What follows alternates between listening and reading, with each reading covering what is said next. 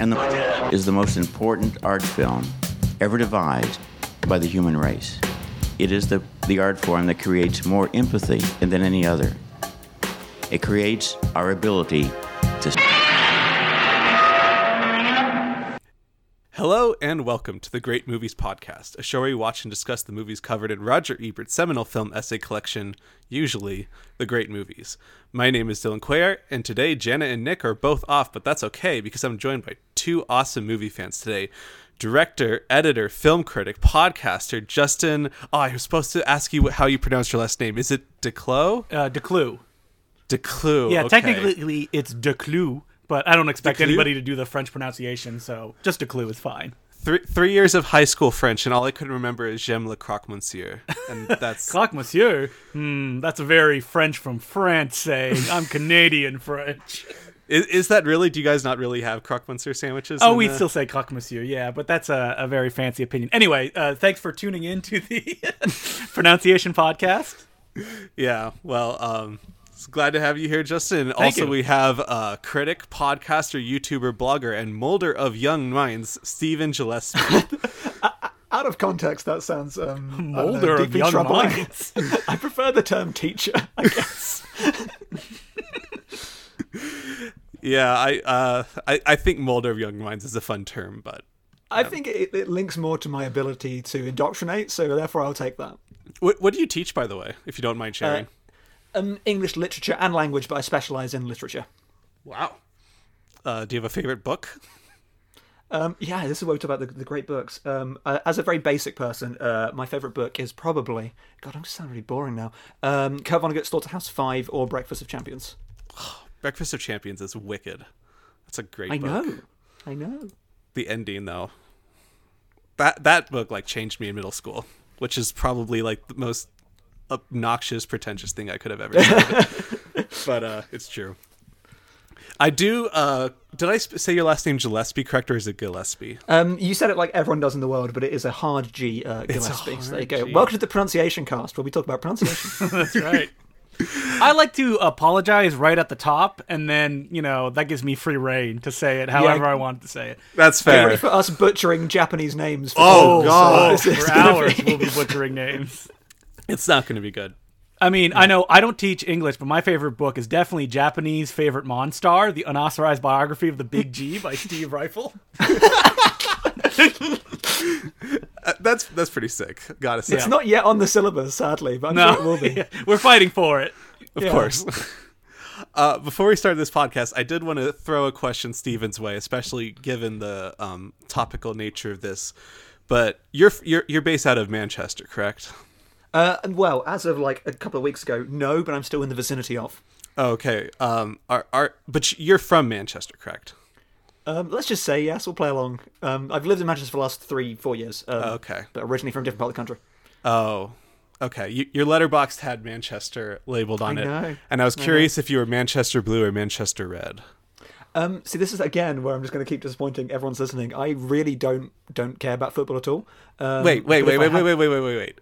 You're English. I know. Sorry, soccer. Sorry. No. I mean, football's the correct term, but like, I don't know. No, I know. I have a big reveal to do on this podcast, too. As a Canadian, can't skate. Oh my God, I was going to throw a hockey question your way. Shall I just take on a persona of just like, footballs, and I'm like, Man City, just big. Man City Listen, fan, we're just here to love talk them. about Godzilla. I'm not surprised that we're not sports fans here. Okay, I'm a huge sports fan, but like that makes sense. All right, the Venn diagram of Godzilla fans and sports fans has been completed. Well, you know what? I would say maybe it is very, crossing over with themselves because, it's like sporting matches. All these movies are boxing matches in some way. I think like WWE is like the best comparison you could make for like a Godzilla movie, especially like the versus movies. If there were more rubber suits in that, I'd be much more interested in watching that'd be it. amazing. If WWE is like, listen, we're going to get them in rubber suits now when they wrestle. They can turn into monsters, like bestiality. Oh, bestiality. What is it in Mortal Kombat 2? It's like... Okay, can I leave this podcast? Yeah, I was like, whoa, that is not the word that I was looking for. What is it? Do you mean animality? That's what I'm looking for. Animality. Yes, you got it right. Welcome to the Mortal Kombat cast. We talk Mortal Kombat. That's right. Well, I think they do wear rubber suits. It's just technically a different rubber suit than the ones we are used to and more fond of. I'm just learning so much. That's what we do here on the podcast. We learn a lot about things. Before we really dive into like the actual King Kong versus Godzilla thing, the main reason why we're here, I can take it that you guys are pretty big Godzilla fans. Specifically because of your Letterboxd profiles, that was like the main reason I thought like, oh, these two people that are like I really like on Letterboxd have an Invasion of Astro Monster Criterion cover as one, and that's Steven. And then Justin just deciding to go all out with Minya with like Microsoft Word drawn on glasses, and I'm very curious why you made that your profile picture. Number one, because that's how I look. You know, I look in the mirror, that's what I see back. Number two, I love Minya or Manila. I love the English dub on Godzilla's Revenge, where he's like, duh, what's going on? Oh no, Godzilla's gonna be real angry at me. I think that he is one of the most hated elements of the Godzilla franchise, but I love him so much. So that's why I made him my profile picture. And I love that dumb look on his face. It's not as prominent when I drew glasses on him, but like without the, he's like, ooh, and I just love that face. Steven, what are your thoughts on Manila or Minya, or however you want to pronounce his name? I'm just so glad I'm in a safe space where I can say I think that Minya absolutely rules, and I have had some Yes. back from certain people who just think that Minya is the worst. Minya is great, and everything about Minya is great. And people, I mean, Jack Davenport of Letterboxd should listen to this. You think that Minya is ugly? You are wrong. Minya is glorious. Seriously, though, one of the best things. I mean, why do people hate Minya? He's just like the dumb little brother. He's just tons of fun. And his film, Godzilla's Revenge, aka I think it's All Out Monster Attack, it's a clip show. Who doesn't love a clip show? You get to see all the best parts from the other movies. All Monsters Attack is dreadful. So oh yeah, I agree with Steven here. The movie itself is pretty bad. English dub, love it. All about post-war Japan society, latchkey kids having to dream up a fantasy world. Bully. Yeah, the movie is about how you should be a better bully. Is the one of the exactly great? The movie bullies the other kid, knocking over a painter's ladder and just being like, Yeah, not That's even the like bullying your bullies, just bullying someone else to be dominant in the situation with the other kids. To be fair, that does kind of fit in with the Godzilla over. But I mean, Godzilla does complain in Mothra vs. Godzilla that he is bullied by humans, so therefore, you know, there is a through line there. Yeah. I do think this is maybe the first time there's ever been a Godzilla podcast where 3 hosts agree that Minya is a good thing in the universe. Even if I'm not an All Monsters Out Attack fan, Son of Godzilla is one of my favorite Godzilla movies. Son of Godzilla rules. It's a really good movie. Really good movie. Like, that ending makes me cry every time. It's like Godzilla's a Kiru almost. Have you seen the snow globe that you could get that has the 2 little figurines? What? With the snow falling, Minya and Godzilla hugging each other? Yeah, What? which is the final shot of Son of Godzilla. Oh my god. Beautiful. Son of Godzilla snow globe. It's such a great shot. Mm-hmm. Oh my are god. they dead? So What's going cute. on? It's so sad. That whole movie, you're just like, stop bullying your son, but then it ends with like a connection, and oh my god, it gets me every time. I mean, to talk about Minya as well, I'm sure that you two have seen this, but the fan short coming out. Oh yeah, I love that short. The little stop which is just motion one. fabulous. I haven't seen this. Oh, it's like 2 minutes long. It's I don't want to say what is in it because it's a really uplifting reveal and it's a really important little short film.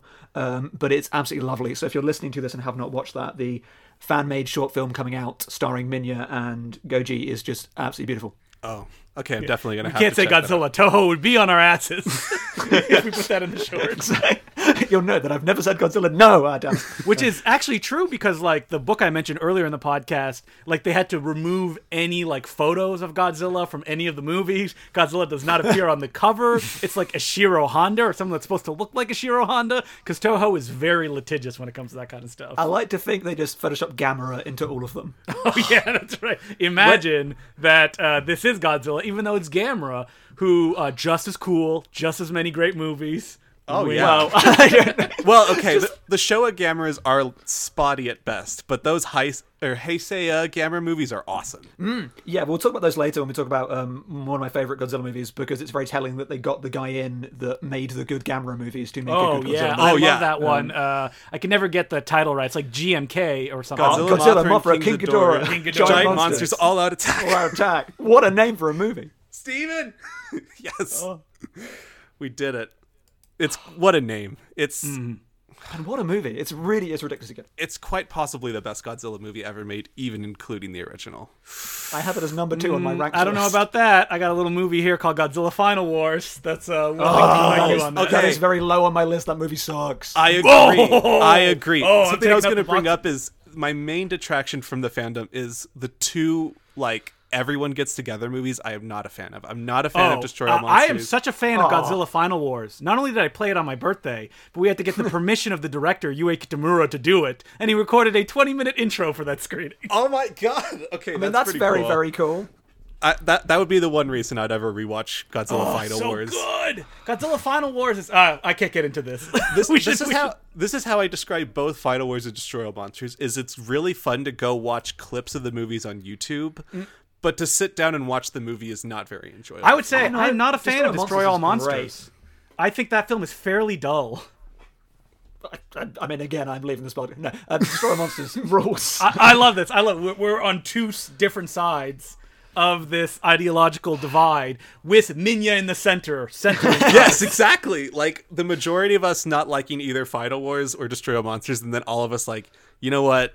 Minya needs some love. Minya's you one know of the what? best Oh, parts yeah, of that's right, Final 'cause Wars, though. I was going to say, I'll probably agree with every other opinion that you have, but, I disagree with Destroy All Monsters. Anyway, people listening to this, unless you're Godzilla obsessive, they may be like, what's going on? What are they talking about? Like, they keep talking about Godzilla in this Godzilla podcast. What's going on? I mean, I can't imagine if, like, Nick and Jana, my podcast co-hosts who listen to this, are just going to be like, what the heck is going on? I don't think Jana's ever seen a Godzilla or a King Kong movie, and I know. I say that every time she brings it up. And then Nick owns the Criterion set, which is really awesome. nice. Criterion, I will I will take money if you want me to promote your Godzilla. We will all take box. money from Criterion to promote this stuff. Hey, it's beautiful. I have one complaint with it. It's almost impossible to get the discs out of the box. So Criterion, if you're listening, if you could tell me a better way to get the discs out of the box, that'd be really nice. I have another complaint about that Criterion set. The transfers are not very good because they could not do new ones. They could only use the old ones that Toho gave them. And some of them are framed incorrectly. So with every cut, you see like the bottom of the film frame pop up on screen. It happens. And also, we're going to talk a lot about this with the King Kong one, is sometimes they didn't get the original cuts to distribute. But that's more of a Toho thing as well. So. Yeah, that's a Toho thing. But then the actual one is on the last disc, so it is there. It's just hidden. Oh, really? Yeah, it is. It's on there. It's on the bonus disc because I watched it off that. So I should note though that like Toho is so odd when it comes to this kind of stuff that when we wanted to screen Godzilla Final Wars, they were like, "Oh, we don't want to do it. Fine, you can do it. You have to screen it on a beta cam tape. We will give you. It does not have subtitles, so you have to live project the subtitles onto it while my it plays." God. We're like, "This is crazy. We are not going to do this." Which is why it was a matter of taste. They just heard you wanted that movie and they were like, Yeah. "This guy is not a serious Godzilla fan." No, we don't want to let him have it. Talking about I keep going back to Final Wars, but like talking about Final Wars and Toho's litigiousness, how great was it that they took the 98 Godzilla, renamed the Godzilla, and had it killed off? What, 10 the 98 seconds into Godzilla? I thought it was a fully original creation called Zilla, Zilla. that appeared in the Zilla, movie. that's right. That's right. But they do that in GMK though as well. They make a reference at the beginning of GMK to some people say that Godzilla attacked America a few years ago, but we deny that. And I'm like, that's the way to do that joke. That is that's a good way to version do of the that joke too. Wow. So my first question to you guys was going to be like, where did you guys start with your Godzilla fandoms, and what made you fall in love with the series? But I think most people that listen to the first 15 minutes of this podcast are just going to be like, okay, we get it. But seriously, like nerds. I was going to ask you, why did you decide to pick King Kong versus Godzilla? I mean, for just a whole episode, I guess to piggyback on the release of Godzilla vs. King Kong? Well, it's topical, and we don't usually get to do topical things, so... You're like flipping through the great movie book being like, oh god, it's got to be a Godzilla picture in here. I mean, you're like, King Kong is definitely in one of those, right? You're like, I'm in K, King Kong is there, King Kong. Wait, what? King Kong lives? You ever put this in there? The one where they need no. King Kong heart transplant? Wait, the Peter Jackson King Kong? Oh, I did not like that version. But what about King Kong Escapes? Oh, I like King Kong Escapes. That's love a dope movie. The Toho like drunken Kong face. Oh my god. That he's like, the years have not been kind to him. He's like very weathered. He's drinking that berry wine. And in King Kong Escapes, that one is particularly goofy because I believe it was produced by Hanna-Barbera, wasn't it? Or one of those companies. Yeah. Which is why when there was a King Kong cartoon, they used a lot of the iconography from King Kong Escapes. Oh, and also, King Kong Escapes is the only appearance of my good friend, Mecha Kong. I do love Mecha Kong. That's the main reason I like King Kong Escapes. But we will be talking about Mecha King Kongs as well. Although, going back to your question to me, Justin, topical is a bit of a stretch because this movie came out a month and a half ago. So can't really piggyback off any like SEO search engine people It's still when Godzilla kind of the vs. only Kong. movie, though. It's still pretty much the only movie that is out. It kind of is. Did really good. I was box looking office. and I'm like, there's a new Guy Ritchie movie out? I can't see this. There's no theaters open around me. Wait, what's the new Guy Ritchie movie? Wrath of something. It Oh stars yeah, the Jason Statham movie. Yeah. That's right. That's a Guy Ritchie movie. Yep. Oh god. Listen, he's got bills to pay. But He does have bills to pay. Guy Ritchie isn't my favorite though. But no. No. But you know who Thank is our you. favorite? King Kong and Godzilla. Love there him. we go. There we go. But anyway, I do want to ask you. I'll start with Steven then. What got you into the series, and why did you fall in love with it so hard that you have watched all the movies and made it your Letterboxd profile? Yeah, I don't know. I'm actually quite a late convert. I was like one of those people that had watched Godzilla, I mean, God knows when at some point, because it's just a movie that you watch. And I watched Shin Godzilla close to when it came out, and I watched the American reboots at the cinema. And I don't know, it took going to Japan actually, and seeing so much Godzilla iconography and just being like, you know what, I feel I'd love Godzilla, and just going to the statue outside the Toho place in Tokyo, which is a really cool Shin Godzilla statue, and then I think it was the Criterion release was just like got these back on my radar, and my good friend Diego, and again Jack, who will have been listening, just had watched these movies and they seemed so interesting, so I just made it a project this year to watch all Godzilla, all Gamera, and all of the Mothra movies, which are terrible. Hey, I like the Mothra trilogy. One of them is okay. I mean, one of them has a first-person view of like a Furby peeing on you, which should not be in any movie ever. So, Yes. and just know he just said he liked that. So there you go. If that's all you need to know for this podcast. That is your co-host, Dylan Cuellar. But yeah, I don't know. They just have this just like strange kind of like evolving energy and just like the different ways they reflect culture and the ways that they keep rebooting themselves. I find them culturally fascinating, and they're just quirky and strange, yet are this kind of like big like cultural megalith that everyone knows about. But then when you look into them, like, this is nothing like what people think that they're about. So I don't know. The strangeness of them really appeals to me. I remember when the 2014 one came out and everyone was like, wait, Godzilla's supposed to be a good guy? And I was like, yeah, I was one of those people. Half the time he's a good guy, if not more.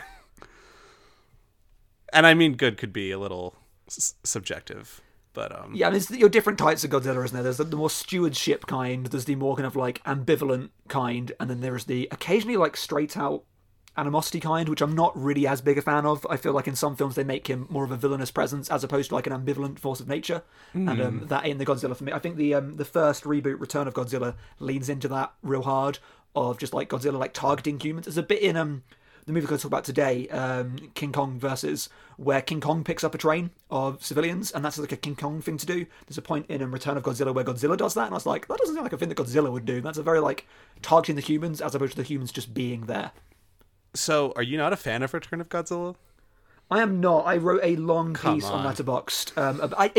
This is, people get annoyed with this podcast. I have like political kind of like compunctions against that film and a weird like imperialist conservative bent that it takes. That I'm just like, Wait, don't like this. are you trying to tell me that you don't love Dr. Pepper, which the American version advertises at length? God, I mean, I don't like the American version. I like Godzilla 1985. That one is a worse version of They a bad really movie. cut the hell out of it. I It's- love that speech that they give. It's like, there's a little bit of Godzilla in all of us.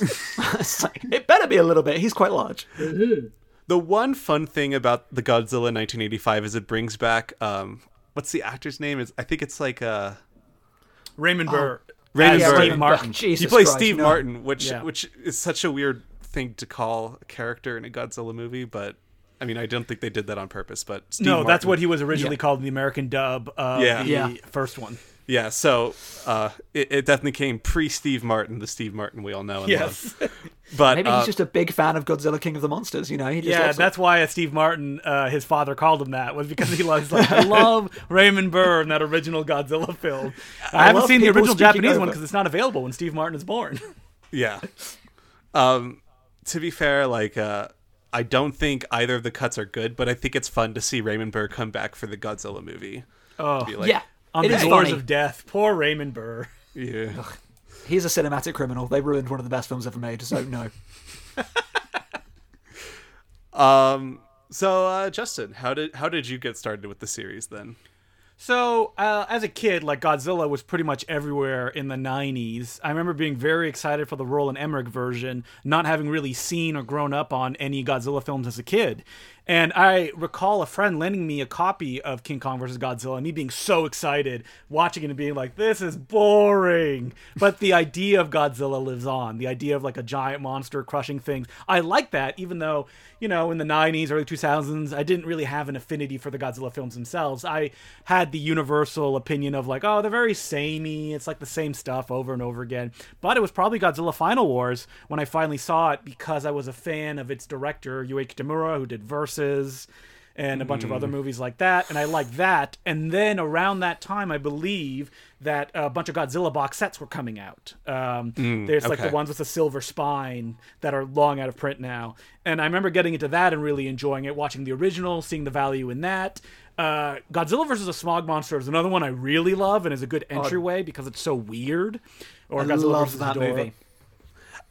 Yeah, it's a good. I think I'm a little bit lower on it than you are because the tones are a little too wildly changing. Ooh, but love it so much. It's pretty good. It's definitely one of the better Godzilla movies. I love Godzilla, like, ripping away at, like, the monster at the end, just, like, ripping chunks of him off. And who can not love that amazing Save the Earth theme song? Save Oh my the God. Earth. Come raise your voice. Save the earth. Save the earth. Save the earth. Save the earth. See the evil problem around us. Save the earth. Save the earth. Save the earth. Save the earth. And the solution, stop pollution. Save the earth. Save the earth. Save the earth. Save the earth. Save the earth. And the solution to stop pollution. Save the earth. Save the earth. Save the earth.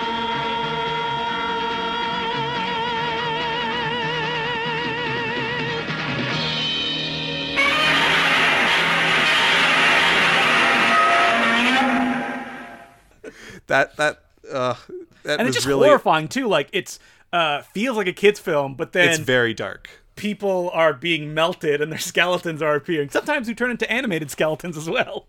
Okay, those animated sequences in Hedorah are just some of the most drugged out things I've ever seen, and it makes sense because most people in the movie are about as drugged out as I've ever seen a human being too. And I think that Godzilla versus Hedorah is a thing that, like, I wish more Godzilla films were that weird, but Toho is very specific in how they made them. And I would argue that a lot of them are different from each other, even though they may seem the same. You're like, wait, there's like 4 Godzilla versus Mechagodzillas?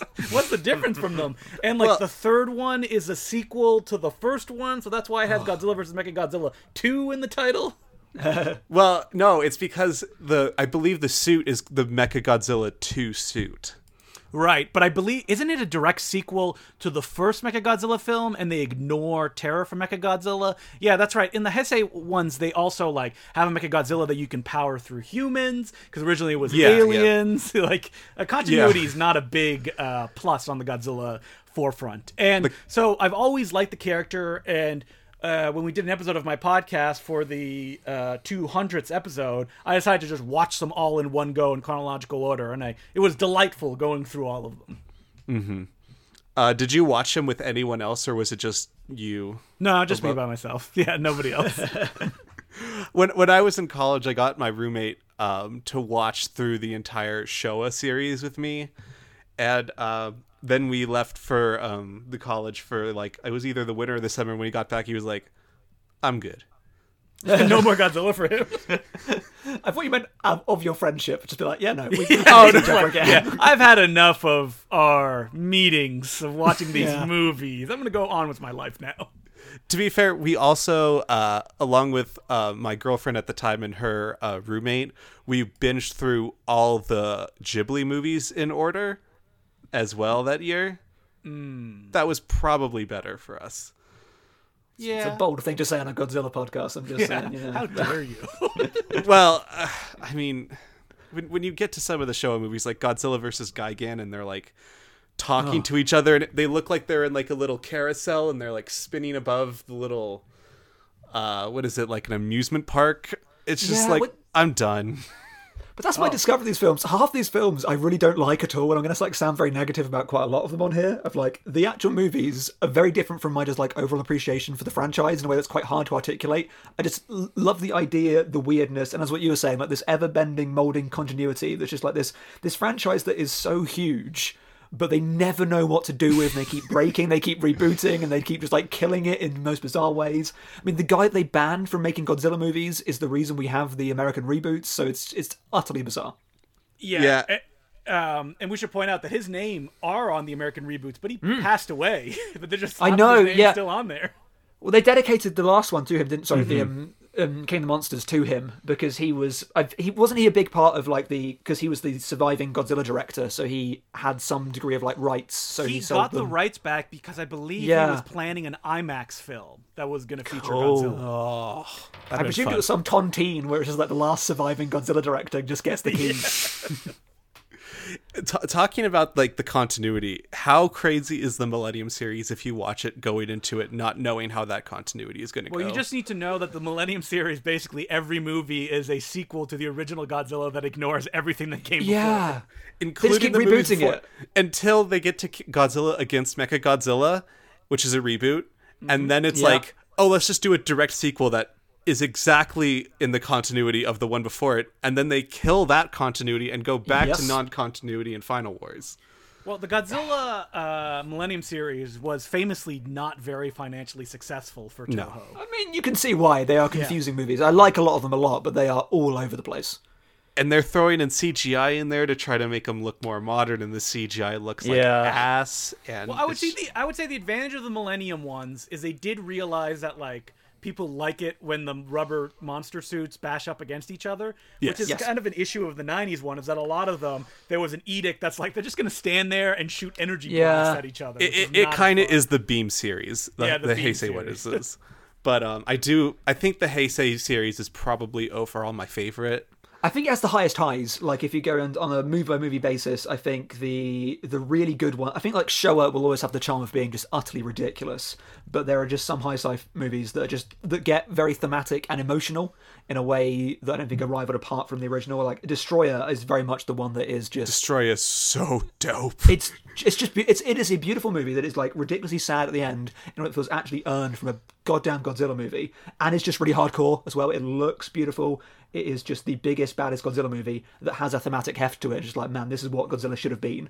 Yeah, and sort of the build-up of, like, what Destroyer is going to look like, because, like, it starts off as, like, little aliens, and, like, it sort of, like, builds up, and then finally, when you get the big Destroyer reveal, and there's, like, lightning going on around him, and just like, yeah, this is what I wanted. For me, though, Biollante is the best. Yes. Like, how is that movie is so dumb. That movie is ridiculously dumb, but this very feels good. emotional. I'm going to disagree with you guys. I'm not a big fan of Godzilla vs. Biollante. Oh, the movie is amazing. I wrote a ridiculously long piece on Godzilla vs. Biollante. I did read your piece on Biollante. I just loved it so much because it's a film that just almost works completely, and it kind of just like completely kind of like ditches it at the end. It doesn't quite come together, but the movie it almost is it's almost the best Godzilla movie, and then it's just like maybe not. I dig the ending, but I was basically just like feeling like I wanted to subtweet like every single point you were bringing up on Biollante, because it really is. It's an emotional roller coaster for me, and it's the one that reminds me the most of my all-time favorite kaiju movie, which is Gamera 3: The Revenge of Iris. Oh, that's a good movie. When you said Gamera 3, I thought you meant the Showa one. I was like, that's a strange choice. That the Gamera 3 and the Showa one is the Joust one, and that one's okay. Yeah. That one's okay as far as the Gamera Showas go. I mean, it's the one before the best Gamera, so you know. Wait, what? The best Gamera is Barugon, the second one. Oh, I have strange opinions on Gamera, and versus Guiron is just the most ridiculous move that's ever been made. It really is. I think that you guys are all wrong. The best Gamera movie is definitely Gamera the Brave, where Gamera's kids, and he hangs out with kids again. That I'm sensing a theme in your like of Godzilla here. No, I'm gonna be honest. I haven't seen Gamera the Brave. So. It is okay. It is better than you think it would be. If I ranked all the Gamera movies, it'd probably just be in the top half. Mm-hmm. Yeah, I'm not a Gamera expert by any stretch of the imagination because, like my original belief of Godzilla, the Gamera films do blur together as you watch them. Oh, they really do. Yeah. They really, and especially really considering they're mostly made up of stock footage from the previous Yes, Gamera it's so films. great. But that's why I love the fourth one so much, is because I don't like 2 and 3 very much, but I like the footage out of context. In the new context, I'm like, this is really fun. So you're saying Godzilla's Revenge is bad because it's made up of stock footage, but then but Gamera 4 is okay? The things that happen in Gamera 4 are ridiculous, though. You would not believe the things that happen in that Don't movie. you love I don't remember the monster's name in Godzilla's Revenge. It stars like a car, that sounds like a car starting. I think you not remembering is enough, I feel. Okay, it's... For one, if you've never seen All Monsters Attack / Godzilla's Revenge, I would really recommend to look up what the monster looks like in that movie. He looks so terrible. He's never come back. I mean, even when they got literally the whole gang back together for Final Wars, that one was mysteriously not showing up anywhere. I think they're pretty ashamed of that one and like how much of a cash grab it was. Yeah. What is it called? Gabara. That's right. Oh no, it's Gabara. It looks like a mutant cat come to life. That somebody grabbed its head and stretched out its neck. Oh, I don't like that movie. It's not a good movie, I'm sorry. Oh, I never said it was a good movie. I said it was an excellent experience at the Flickr shows. Also, Gamera versus Guiron, not really a good movie, but also utterly joyous. I would be very interested to see Gabra versus Guiron, as you just mentioned. Oh, yeah. Finally, the two titans that everybody's been waiting to fight together. Forgotten characters of Kaiju franchise finally battling. And possibly forgotten for good reasons, but that's besides the point. So I'm going to transition now into sort of the main topic for tonight, which is the King Kong versus Godzilla movies. I do want to start off by kind of asking you, and I think Steven has a public ranking, and so he can give a more specific answer if he wants, but generally, where would these movies, both of the King Kong versus Godzilla and Godzilla versus Kong, because those are two separate titles for two separate movies, because that's how the series works. Where would they, in general, fit into like the entire Godzilla rankings for you guys? Seeing as I've got this to hand, I'll just start off. So out of my list of 47 films, this is going to be ridiculously specific. I would exactly rate the new one comes in at number 21.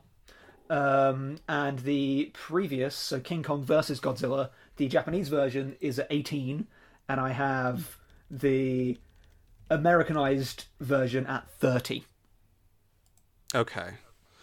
So I don't have the American cuts in mind, but I can say out of like the 36, which includes the entire series plus the absolutely terrible anime trilogy that came out recently. Oh, God.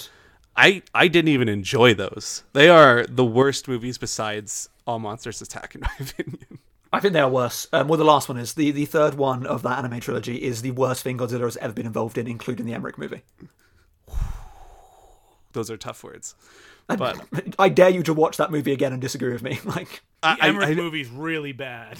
Like, really bad. I know. Oh, I know. Like, they are. No, they yeah. are the bottom two. I'm not trying to convince you. I mean, do you guys remember Jean Reno being just the Frenchiest Frenchman to ever French in the Emmerich Can't movie? I get a cup of coffee? He's the best bit about that movie. He is bringing some Showa energy to it when he's just like, we're like, what is coffee? And I'm like, this is great. And then Matthew Broderick is just the dullest human being in that movie ever. Besides maybe Aaron Taylor Johnson in the Godzilla 2014 yeah. movie. At least that movie is pretty. That movie is very pretty, and the action looks very good. And they have 3 awesome main characters with Bryan Cranston and Juliette Binoche is in it for like 10 minutes. oh yeah, and Juliette Binoche is in it. And also they got what's the British lady that fucked the squid monster in that Oscar award winning movie. Oh, are you talking about Possession? we could talk about. I saw talk about Possession last week, man. Oh, If you want to listen to a you're not podcast talking about about Possession. Isabella Gianni. You're talking about No. Shape of Water. Yeah, Sally Hawkins. That's right. That's not a squid monster. That's a gill man. And Ken Watanabe. They had 3, and if you include Juliette Binoche, 4 great actors with interesting roles, and they leave them all behind for Aaron Taylor Johnson scowling. Yeah. And Yeah. that movie would literally be in my top 10 probably if it just got rid of the Aaron Taylor Johnson and focused on the other characters. Yeah, I think I agree with you. It's a film I only saw in the cinema, so like my ranking of it's quite sketchy because it's just like I remember this being kind of good, but yeah, he was just the dullest, like most jingoistic nonsense. Yeah, and the monsters that Godzilla fights are really boring as well. I mean, Like they were the really just being like, Mutos or whatever they're called. Mutos. Yeah. yeah, like they were just kind of like, how can we do Cloverfield without calling it Cloverfield? Because they look exactly like Cloverfield. Does anybody Which is like a the film way they've the done 3 Cloverfield times. monsters look? Like, do you have toys of those on your desk? I mean, some people have said they do, and I'm like, That okay. is the best description for why the Mutos don't work, is because they're not inherently like toyness.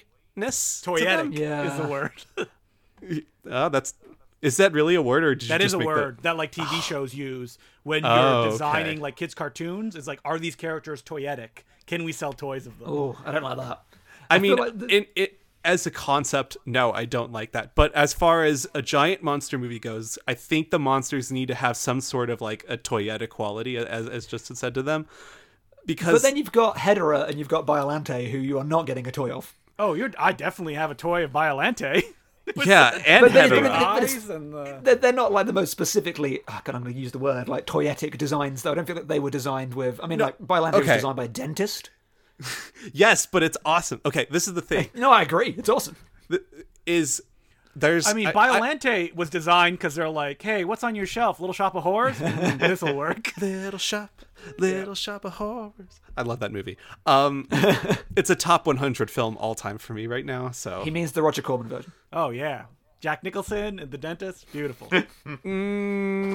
okay, so yeah. So I don't know how much you guys follow like flag design rules, but like the idea. not Very, at very, all. very religiously. No, I'm really big into that. Same here. So like the main idea with flag design is if you show a flag to like a first grader, you should be able to put a piece of paper down in front of them, and they should at least generally be able to sketch out how it looks and what the colors are.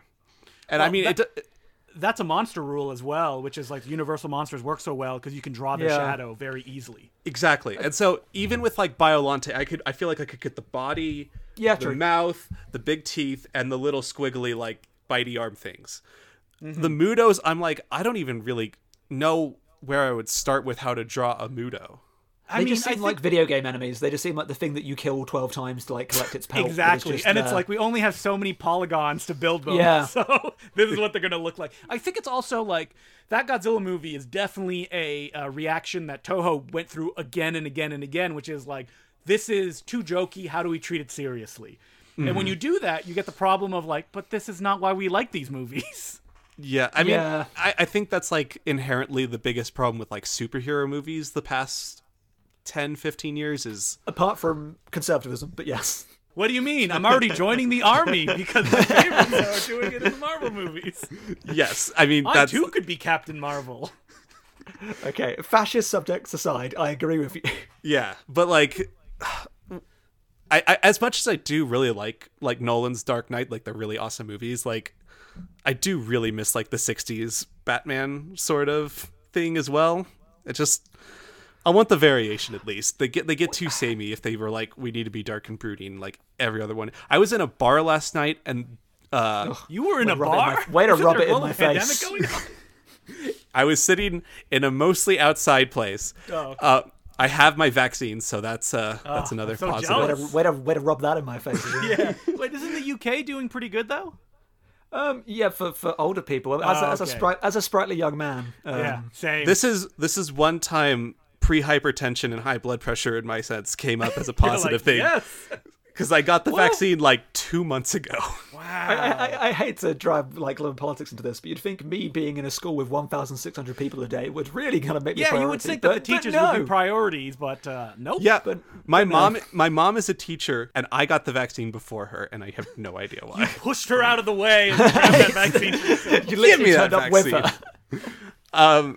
Yeah, so I was at a bar last night, and X-Men Apocalypse was on the television, and I was like, I'm just in pure pain. This was so bad. Yeah, I've never seen X-Men Apocalypse because it's directed by a very bad man, and those X-Men films have a kind of Godzilla problem, which is like, we're cooler than the comics. And it's like, are you? I don't think the first two had that problem. Yeah, And I do remember like the enjoying first two. second one. Separated from the child molester that directed them. Yeah. I this mean, is like- listen, if Wolverine's not in his brown costume, I'm not interested. That's But true. the dialogue around this is like where Godzilla comes an issue. Because like when you say first two, I'm like, which first two do you mean? There are so many first twos at this point. I've been like, Yeah. same with the Godzilla, be like number one, number two. Like the reboots of these franchise get so confusing. Do you think that people are understand them. confused, like nerds like us, if we say the first Godzilla? I bet there are some people. I don't know. I think people that are huge fans like us will know we're talking about Gojira and not the one with Aaron Taylor Johnson. I hope so. But you never know. I mean, only one of them is in a Guy Madden movie, so that's the Godzilla for me. Yeah. Only Okay. one of them has been re-edited by Luigi Cozzi in Italy and released as Cozilla in color. Nice. Also, that he King put Kong real versus war Godzilla. atrocity footage in it, which, I am not a fan of that. Oh god. I just realized I still have to switch over and say where I would rank King Kong. Sorry. I mean, I think these are fairly entertaining distractions. So I hope they are. I had Godzilla vs. Kong at 19 out of 36, which feels a little high. I might move that down.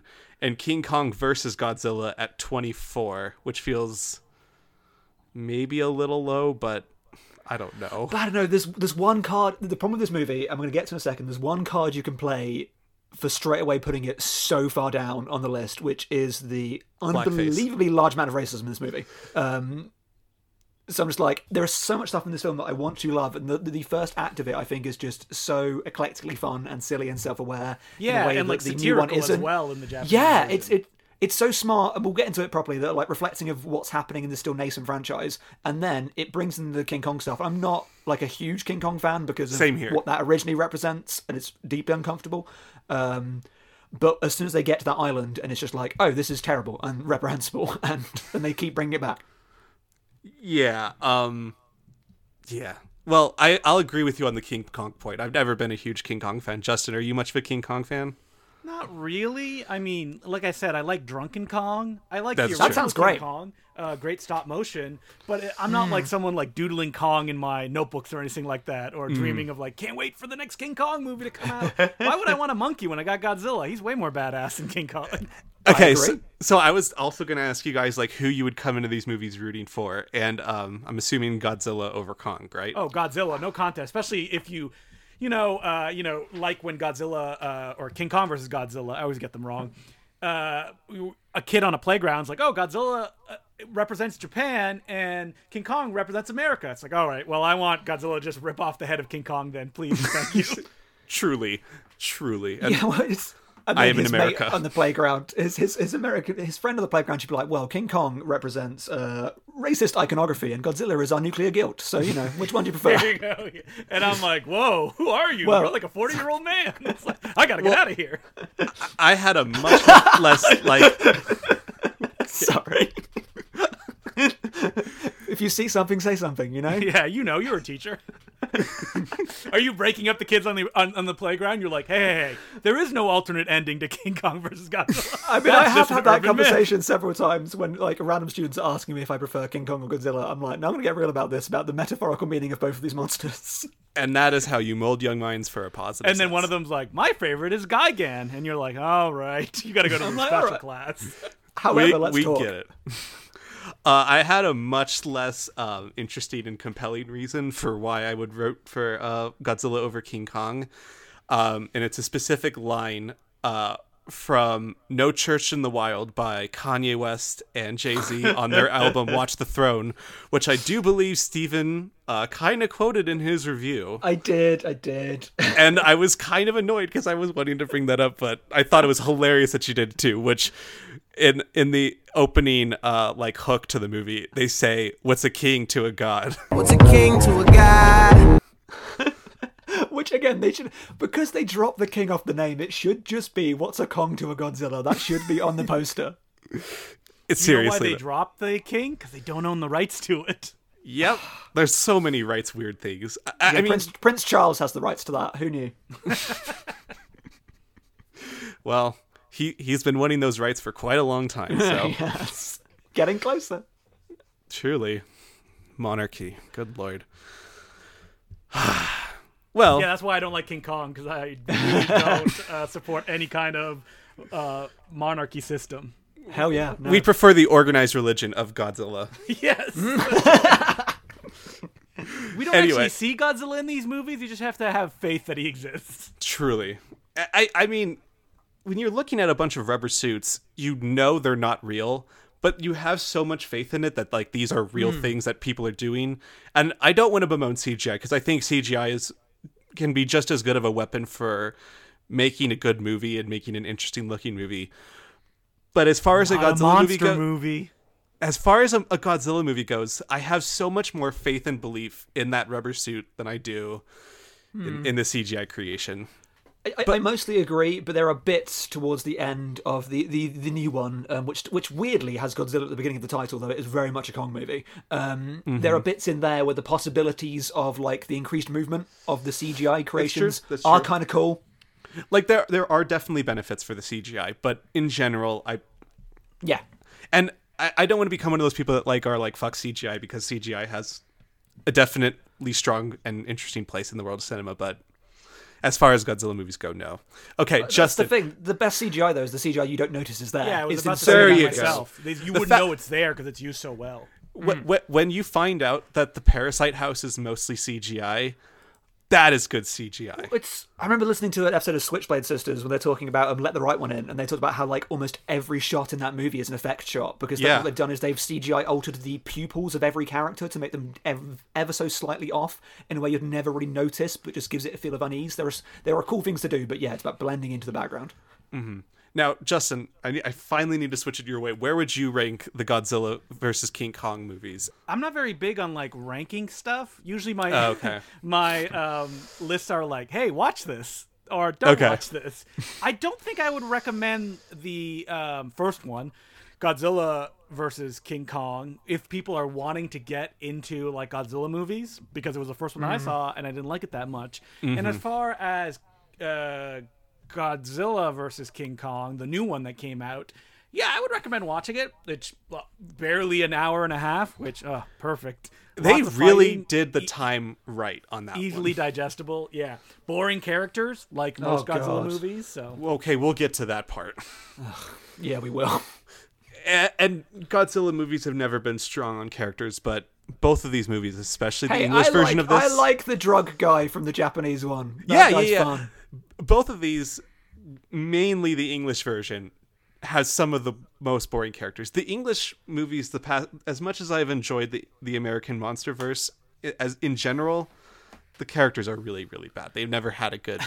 but why have to try to design an interesting characters when you can just have 30 of them? Won't that make quantity What if- versus quality? Yeah, what if there are 12 plots that do come together in a way that's completely unnecessary? And it'd be better if there was just one plot. Yeah, seriously, I don't know. Okay, to switch it around, before I know I keep on getting us distracted, but what do you think is the best human character Godzilla movie? Probably GMK, I think. That was one of my top 3 answers. I mean, obviously the original Godzilla.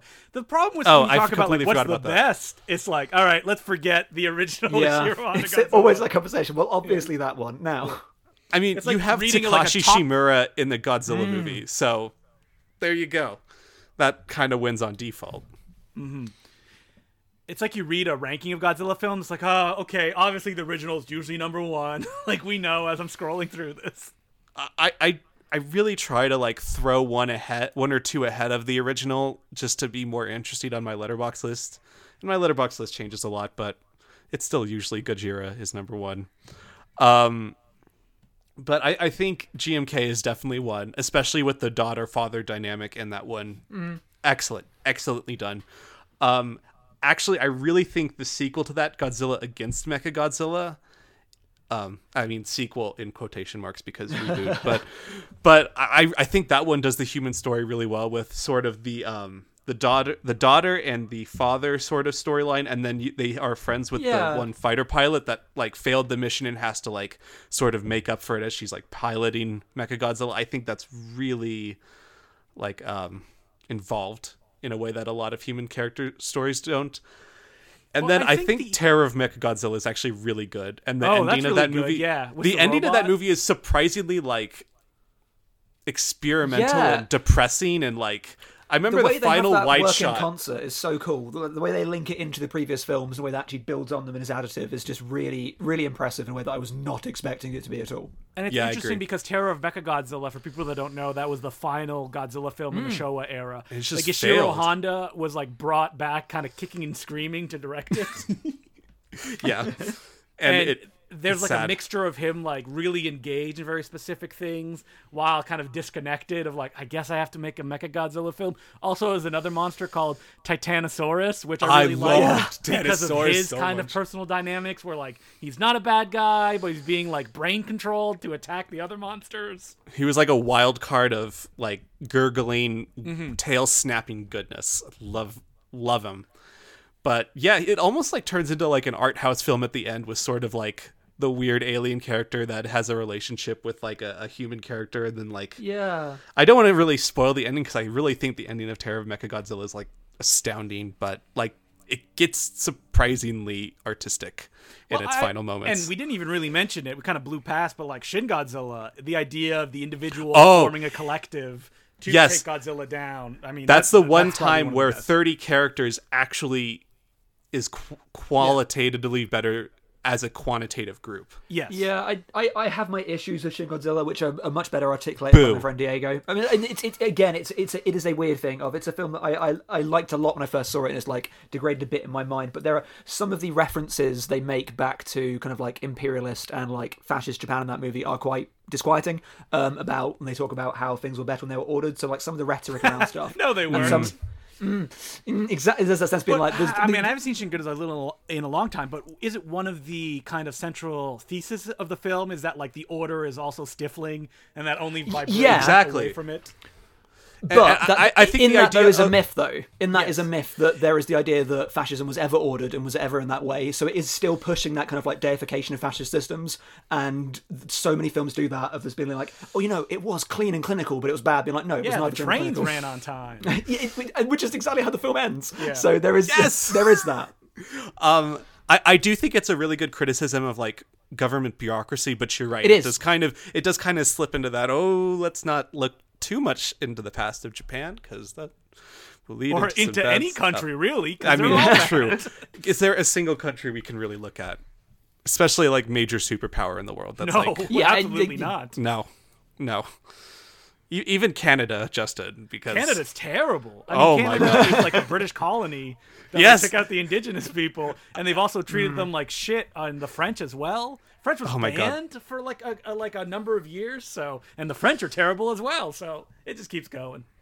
and you guys are not seeming to be a fan of Muslims nowadays. Because Oh, Quebec, no, I'm not Quebecer. I'm French. well, yeah. Ontario. I mean, I have a friend in Quebec, and he just keeps on mentioning like, we just keep on doing it, in the name of I secularism. mean, every government body's terrible. So, Yeah. If anyone takes away anything from this Godzilla podcast is listen, anyone that's in power is corrupt and evil and bad. So, yep, that's it. And that comes up in this first movie that we're going to talk about, segueing finally into it. King Kong versus Godzilla.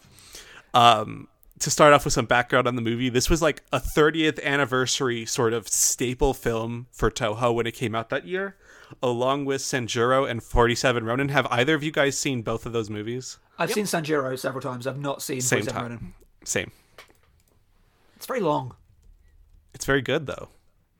But I think if I ranked like all the Kurosawas I've seen, which are about half of them, it would be maybe Sorry, I meant the 47 Ronin is very, very long, which is no, Sanjuro is like 90 minutes. Like, it's real tight, real good movie. Mm-hmm. But like I think Sanjuro I have at a 4 out of 5 on Letterboxd, and it's the only Kurosawa movie I've seen that's at a 4 out of 5 Again, You're like, I give 2 out of 5 to all the other Kurosawas. Actually, you know what? There are some I have. Like, I'm going to wield my grenade. I've seen every Kurosawa movie apart from the one that you can't find because it is like. Anyway, that's boring. And there are some dregs in. I mean, he has made there are definitely some masterpieces. dregs. There are some real dregs in that filmography. If we're going to talk about problematic Japanese politics in Japanese movies, the start of Kurosawa's career was Yeah, The Most Beautiful, where he just makes like this really horrendous propaganda movie, and people have been like, "Oh, I know it's propaganda, but it's kind of good." I'm like, "No, that's why it's bad. That's why." What if you're if like, we "It's sacrificed propaganda, but I ourselves like for a it." fascist government? Yeah. I want my propaganda to be baffling, like the North Korean Pulgasari movie. Oh my god, I have a ripped copy of Pulgasari somewhere over on my table. Oh, damn. But yeah, what a movie though. That's a wild movie. So originally this movie was supposed to be a Frankenstein movie, which kind of comes into the weird King Kong eats electricity and has got a power up if he uses electricity. I am fascinated by the obsession with like Toho, and I believe it was Willis O'Brien that really wanted a giant Frankenstein. Well, I mean, they got it with the Baragon movie that they had. Frankenstein. That's right, the Baragon what is it one. There was called? 2 of them. But what are they called again? Oh, I'm trying because Frankenstein Conquers the World. Yeah, Frankenstein Conquers the World, and the other one is like Giants. It has a really great title. Let me see if I can. I'm gonna look it up now. Frankenstein Toho. Look, if you want a quote-unquote Frankenstein kaiju movie, War of the Gargantuans is... That's what it is, War of the Gargantuans. That's if you want the movie that Mary Shelley would want the most, then War of the Gargantuans is definitely the I Mary Shelley. love- people don't know that like one of War the of the chapters that was Gargantuans. deleted from Mary Shelley's Frankenstein book is Frankenstein grew like 100 stories tall. and On a fought dark, another stormy monster. night, there was Frankenstein glutting the maw of death. I mean, the recycling of Toho scripts and adding new characters is not new because Godzilla versus the Sea Monster, that was supposed to be a King Kong movie. And you can tell. Yeah, that's why Godzilla's always like napping. But he throws a rock, doesn't he? He does the rock he thing does. from this movie, and does like a Zelda boss fight with Ibira for a while, and like that classic like Ganon let's like hit it back at each other. That's a pretty good reference.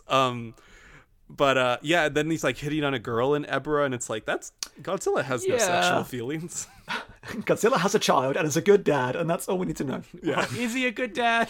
Okay, no, he's a bad dad. Yeah, he's a bad dad. He's He's a Gerald good dad in Butler. Coming Out. In Coming Out, he's a great dad. So I'm influenced by that. That's true. In Coming Out, he is. This movie is also directed by Ishiro Honda. The American cut is done by Thomas Montgomery, though, and mixed results on his part. It stars Tadao Takashima, Kenshi Sahara, Yu Fujiki, Ichiro Ashima, Jun Tazaki, and Akiko Hirata as Dr. Serigaza, which is not Akiko Hirata in Godzilla, the original, Dr. Serizawa. Totally different. They have an eye patch. One has an eye patch and one doesn't. Exactly. Why did they do that? They have to make it even more confusing. There must be some weird rights thing there we're not aware of, surely. There must be someone has the rights to some weird thing, and they're like, I guess we can't. Well, I mean, Dr. Serizawa's in Godzilla 2014, and then his son is in... Yeah, in the new one. So, I don't know. Who knows? God knows. The American version also stars Michael Keith, Harry Holcomb, and James Yagi. And finally, the main stars of the movie are Haruto Najima as the Godzilla. There's also Katsumi Tezuko as the Iceberg Godzilla. And Shihochi Hiroshi as King Kong in that movie. Those are the stars, really. Hell yes. I mean, they're right in the title, no contest. Yeah, that's how you know.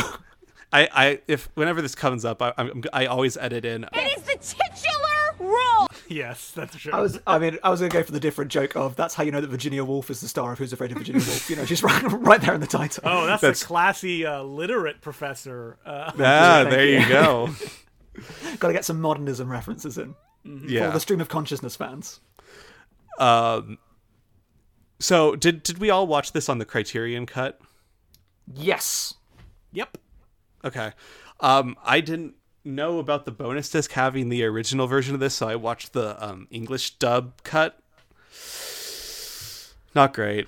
Yeah, I mean, can we talk about the very beginning and how like they just like ruin it at the very beginning? Let's get all the Eric Carter stuff out of the way now, and so they could focus on the actual movie. It's so bad. Like the very beginning of the Japanese cut, is fantastic. Like it starts with this like very what you know is self-aware in a second. It starts with like the Earth spinning, and then like, will the Earth ever stop spinning? You're like, what are you talking about? What is going on in this movie? And then it just cuts out to reveal that what they're showing you is in fiction a stupid TV show. So it kind of reveals that this thing is stupid, and then they just talk about how this is ridiculous. Why are we doing this? I like how the producers are like, "This is boring." Yeah, I know. Else? And It's I'm people- like, "Oh, it's- but I like the Earth spinning." No, we're gonna go to racist stuff. I don't want that.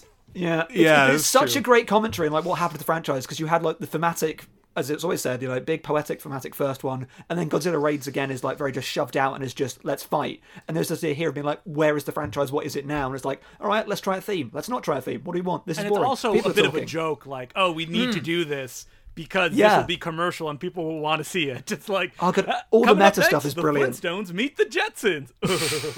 Cartoon crossovers.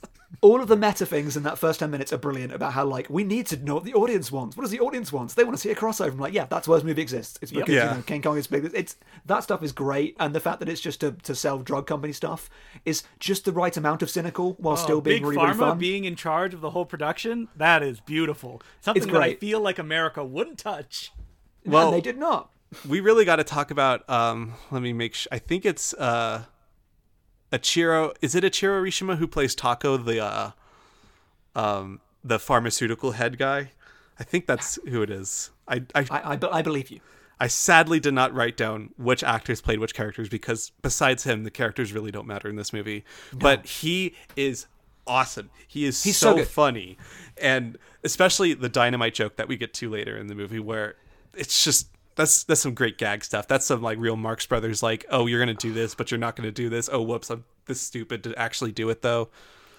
So But can you remember how the American? I mean, you watched it just now, obviously. But can you remember how the American version takes that spinning Earth thing and what it does to it? Because I was just like, oh god, this is ridiculous. there's like a space station, and it's like they're reporting back something, and Before that, they start with a quote from fucking Hamlet. They just put in a. They just non-ironically, as opposed to this, so the Japanese one's been like, "Will the Earth stop spinning?" Lol, joke. This one's just like, "There are more things in heaven and earth, dear Horatio." And then jumped on your philosophy like, "Okay, we're just non-ironically just putting Hamlet in this thing now." Great. Yeah, you're taking this seriously, which was a joke in the original version. I know. But yeah, so I just want to talk about all the Eric Carter stuff out of the way right now. It's bad. It's very bad. It's very boring. It really ruins the pacing of this movie to like a detrimental degree. However, it links to the most recent one where, because obviously, like this, it's this staple character. They have a journalist character, and the Godzilla movies love this. They like to throw in a reporter for no real reason. Yeah, journalists Here- and scientists, those are the backbone, and children of the later Occasionally Showa a spy. Occasionally it's a spy. They and do then like a journalist. spy. Sometimes an alien. But this guy's a UN reporter, which I'm like, just do a show that just talks about the UN. It's very unclear what really he is. I don't think it really matters. Which is interesting because Ishiro Honda is a huge fan of the UN and what it represents, especially in the further films that you would go on, this kind of like humanistic ideal of everybody coming together to take on threats or just to help each other. Did you want to sing the hetero song again, Justin? Save the Earth. Save the earth, save the earth. Yeah, The movie's love so it. good. But don't you feel that this role is mirrored in the most recent one with the most annoying podcast dude, where like he's just doing that thing and is also just, like dragging the film down? Okay. There are no bad words spoken on this podcast about Brian Tyree Henry. No, he's great outside of the movie. The character sucks. He's the They worst. make him say very unfunny things, and he's trying real hard. They did, with a straight face, don't drink tap water. I don't like them putting chemicals in the water that turn the friggin' frogs gay. Do you understand that? Turn the friggin' frogs gay. Serious crap gay. Yeah. And I was just like, okay, yeah. Anyway. To allude to your wider podcast, though, here's a bit of like random trivia for you. So these bits remind me of, because there was an Americanized version of the first Gamera movie as well, which was weirdly misspelt with 2 M's in the middle, which is also hilarious. And they do the same thing. Like they have this like Americanized plot line where they cut to a TV show. Do you know who is featured on that TV show? No. Gene Siskel. Oh. He is just there and playing God knows who, but it's just Gene Siskel just arguing about science with someone for no apparent reason, just in an American re-edit of a Gamera film. It's I was glorious. like, how does this tie into the larger pot? You brought it home. There you go. I did. Thank you very much. I wasn't following very well. Like Justice said, I was like, where is he going with this? Oh yeah, no. That was a great little web And of... also tying into the broader podcast, Mayor Ebert and Yes, Assistant yes, Siskel yes. appear in the Roland Emmerich movie. That's the one good Yeah. thing about that movie. Only to be eaten because Roland Emmerich hates the critics for giving him bad reviews on Independence Day. Yeah, for his bad movies. Oh, the critics hate my bad movies. Oh, I will step up to bat and defend with all my heart Geostorm. I haven't seen it. Maybe it's his opus, you know? You're like, what accent is Jerry Butler doing? Does he have an accent? What is going on? Wait, this movie's about solving a murder mystery in space? Also, Right, you've got me. trying to save the Earth from catastrophes? I've never seen Geostorm. I thought you were going there saying you were going to back up Independence Day. And No. Definitely not. Independence Day is a fun enough movie, but if we're going to talk about some poor Put it on the poster. politicking in this movie, Independence Day does that hard. So yeah, everything sucks about the reporter in this movie. It's ridiculously boring. Yeah, it does. But it does have 3 of the best jokes, but are not supposed to be jokes in this movie, which at one point, so the guy's kind of interviewing this quote unquote scientist. And at one point he like holds up a dinosaur book and is like, Godzilla's a dinosaur. And the dinosaur book is like the stupidest looking thing I've ever seen. It looks like it was drawn by like a 3-year-old. Exactly. I laughed quite a bit at that. You have got to the bit that I've been waiting for, and I know that people I've been speaking to in the Letterboxd Discord have been waiting for, of my hottest Godzilla opinion of this movie is non-canon because they go against something that is very established in Godzilla lore, because they talk about Godzilla's brain. Now, I'm sure that all of you here have watched Godzilla vs. Mechagodzilla 2, in which they reveal that Godzilla has a second brain in his butt. And the fact they don't talk about the butt brain in this movie. The greatest moment in the Godzilla franchise where they call it a spinal brain in the movie. I was about to correct you, but it's better to call it a butt brain. Well, that's because it's in a different dimension due to the time traveling in Godzilla vs. King Ghidorah. Oh God, let's talk about a movie with subtext. That movie is bad. But it does I feature still time like- traveling and giant eyed creatures. I don't remember what they're called that morph into King Ghidorah. And then become imperialists at the end in a and it very also has the disturbing amazing way. ending from Bill and Ted, where it's like, we'll go back in time, train ourselves, then come back to fight the villain. Yeah. Can we talk about the robot in that movie that like it runs in slow motion? But, That's right. There's they a play him Terminator in in that fast movie. motion. Yeah. It's the dumbest looking thing. I think that movie's pretty fun, but again, the That movie politicking. sucks. That movie sucks. It's so ridiculous. But yet, it is from the same director of Godzilla vs. Biolante. Yeah, Which is why it's fun. I take it all back. Yeah, you're like, oh, well, I'm a Godzilla vs. King Ghidorah stand now. Okay. I love Biolante so much that why not?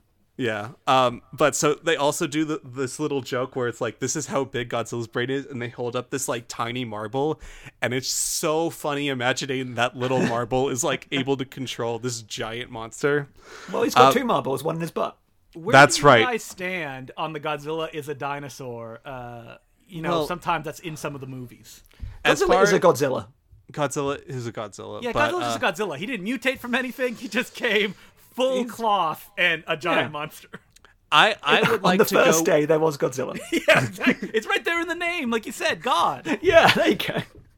I would like to reiterate that Shin Godzilla is one of the best Godzilla movies, and go back to the idea that like Godzilla. I mean, do I want to spoil Shin Godzilla? But like, at the end of Shin Godzilla, there's this horrifying image of like his tail is a bunch of human skeletons. Yeah, And it's like this like wreaking horrific revenge on like the atrocities of like tsunamis and nuclear war and Yeah. all this stuff. I mean, the literalness of that appears in GMK when Godzilla is literally all the Yes. ghosts that died Which- from nuclear that is- personified death of all of World War II, it turns out. What an awesome movie GMK And also is. that Godzilla, God, that's he good. is such an asshole. Like, just killing people that have survived his attack with his tail. The best part, is where he goes up to a hospital and there's this poor woman sitting there just screaming. Who survived a previous attack where he in the movie. Yeah, and you think he's like walking towards her, he's gonna like atomic breath the building or something, and then he walks by it and you're like, oh thank God. And then his tail like whips through it right into her room and just kills her. See, that's the Godzilla I like, though. I like the ambivalent destroyer, that these things don't matter to him, that he's just like, yeah, and what? I would say that's I the just opposite am. of the ambivalent. That's like him being an asshole. That he did I that on agree with purpose. Justin. But he's not reaching in and picking people out and being like, Yeah, I he's just understand like, what you mean. Yeah, I'm just destroying things because they're there. One of the best moments in GMK is where they have the atomic breath happen and you see it inside a school and the entire school shakes like a bomb went off and you see this like almost mushroom cloud explosion that came from the atomic breath and you're like, damn, that's some imagery and some thematic elements right there. That's what some of King Kong movies needed a little bit of. Going back to Godzilla films for me, there's so many of them at this point. Like they can be fun, they can be silly. that's as well. true. That's Yeah. true. They definitely I mean- fall into different categories. Like, I have the one, like, this is the cool thematic one. I have this is the cool team-up one. I have this is the goofy one. And, like, this is a goofy one. I have a lot of time for goofy. Yeah, so I actually watched this with two friends. One of them was the one I watched all the Godzilla Showa movies They're with. like, not again. We've just met up again. We've just, like, repaired our wounds. It's been a long 10 years since we last saw ourselves. What do you want to do? You're like, Godzilla. It'll be another And 10 years. Another one was a person that hadn't seen any Godzilla movie. Actually, I took her to see Shin Godzilla. But Cool. yeah. It's And she's cool like, experience. is this going to be like Shin Godzilla? Yes? And they were both like not really into it. And I said, I think this is a pretty good description for King Kong versus Godzilla. Is it's not dumb enough to be like a funny, stupid one, but it's not like thematically interesting enough to be like a really interesting, challenging, thoughtful Godzilla movie. It's this weird middle ground of like it's okay at both, and together it's not like a full whole. It's just like everything it tries to do is just actually achieved in a Mothra vs. Godzilla, which actually pulls off the satirical stuff really nicely, is a much more entertaining movie, like builds much better, and it's like this is just not a good version of that film. But the problem with Mothra vs. Godzilla is there's no drunken King Kong in that movie. True. You know what? I take it all back again. Another thing I'm taking all I back. just love King Kong's dumb face. Does it take way too long to get to him? Yes. Yes. Much too long. Does it take way too much blackface to get to him? Oh, God. I mean, why wouldn't you throw a couple monsters at the humans, like King Kong, the original style? Well, they throw an iguana that's a slightly bigger. Yes. Oh, that's really funny though. Like when he spins the lizard over his head, and when you see that tried to happen later in the movie, is a nice bit of foreshadowing that I very much enjoy. Yeah. And then the octopus, which we'll get to the octopus because Which that's looks gonna. I'm great. not a fan of octopus, like animals that are blown up into movies. Give me a rubber suit, Wait, a miniature you know or what- stop motion. You don't like Ed Wood movies? Oh, I love Ed Wood movies. Do they Okay, have well, then many take- giant creatures in? Yeah, there's other I than the forget which one footage it is. from It's- 10,000 BC that keeps being recycled over and No, over there's again. that one, I forget which one it is, and it's the one where they have the octopus that stalks the grounds outside, and it's just a zoomed in video of an octopus that they Oh, but kind of there's attack. also a big rubber octopus that Bela Lugosi wrestles with. Bela Lugosi. Yeah, but every now and then they cut to real octopus and then to a rubber octopus, and it's glorious. Yeah, not a fan. It's I always associate that with shark movies, which is like, stock footage of a shark. Give me a rubber shark popping out of the water. Yeah, that's kind of true.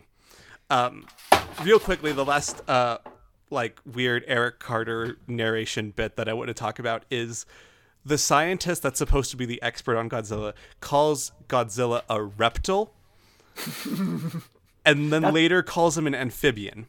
And that was so annoying to the three of us while we were watching it that he couldn't pronounce reptile. I've never heard the pronunciation reptile. Some kind of reptile dysfunction there.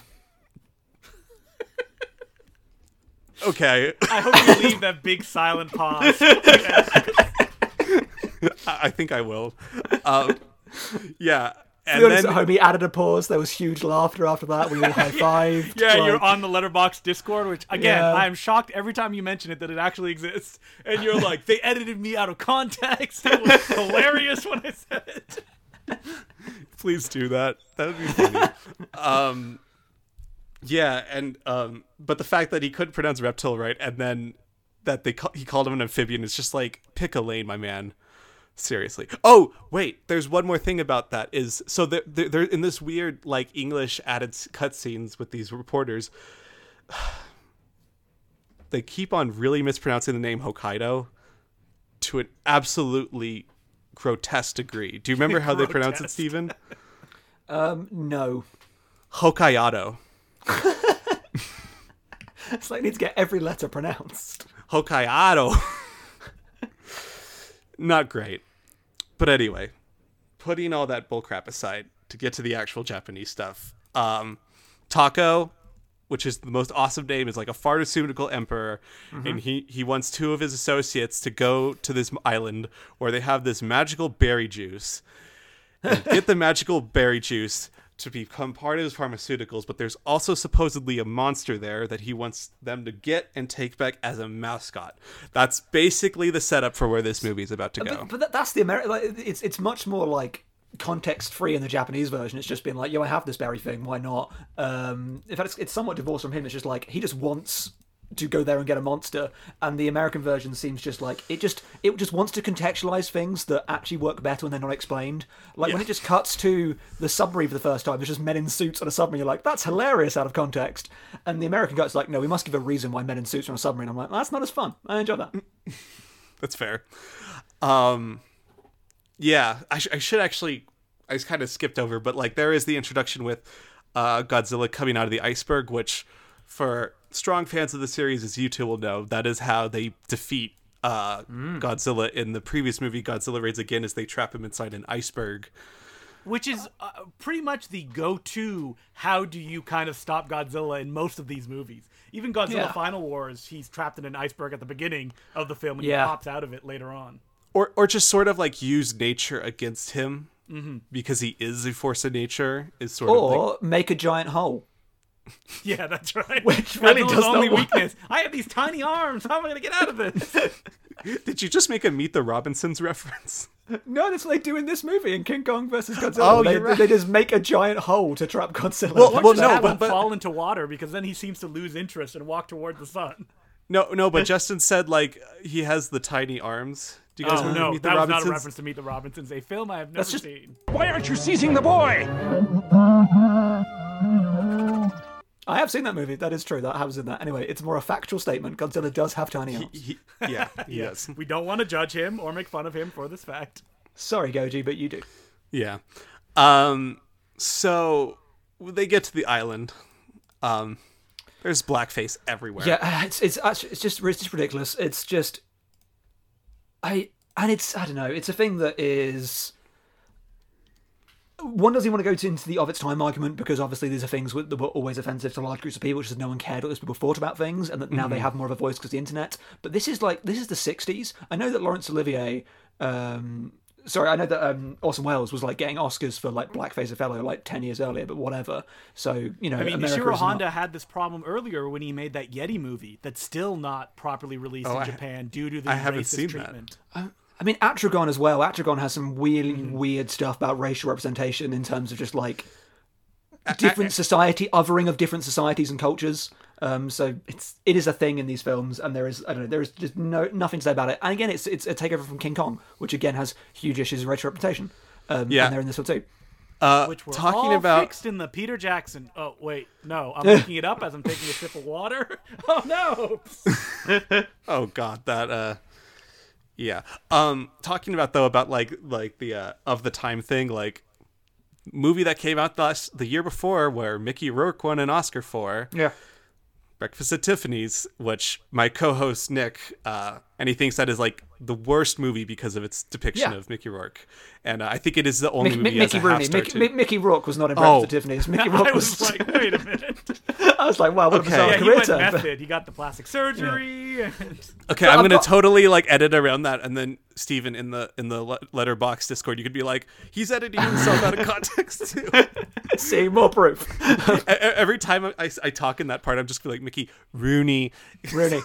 Just say it 5 times. Rooney like part into it, but no, I'm gonna leave it in. But yeah, I'm so unreceptive to any argument of like taking things from their time, because these are the things that establish those viewpoints, because these are the big media products of the time that normalize perspectives that were just like pushed down. So yeah, no, blackface was bad, is bad, has always been bad. I'm curious for your quick take then on Lawrence of Arabia. Again, to like quote myself and things, that like it's very much of the director of, there is a belief in that film that only English people or people from the Empire can be good actors, and that is seen through that, and it's white supremacy. And you see it again in what's this other movie that I don't like very much, what people do, the Russian one. They did not shoot in Russia, but they shot in fascist Spain instead, which says a lot about it.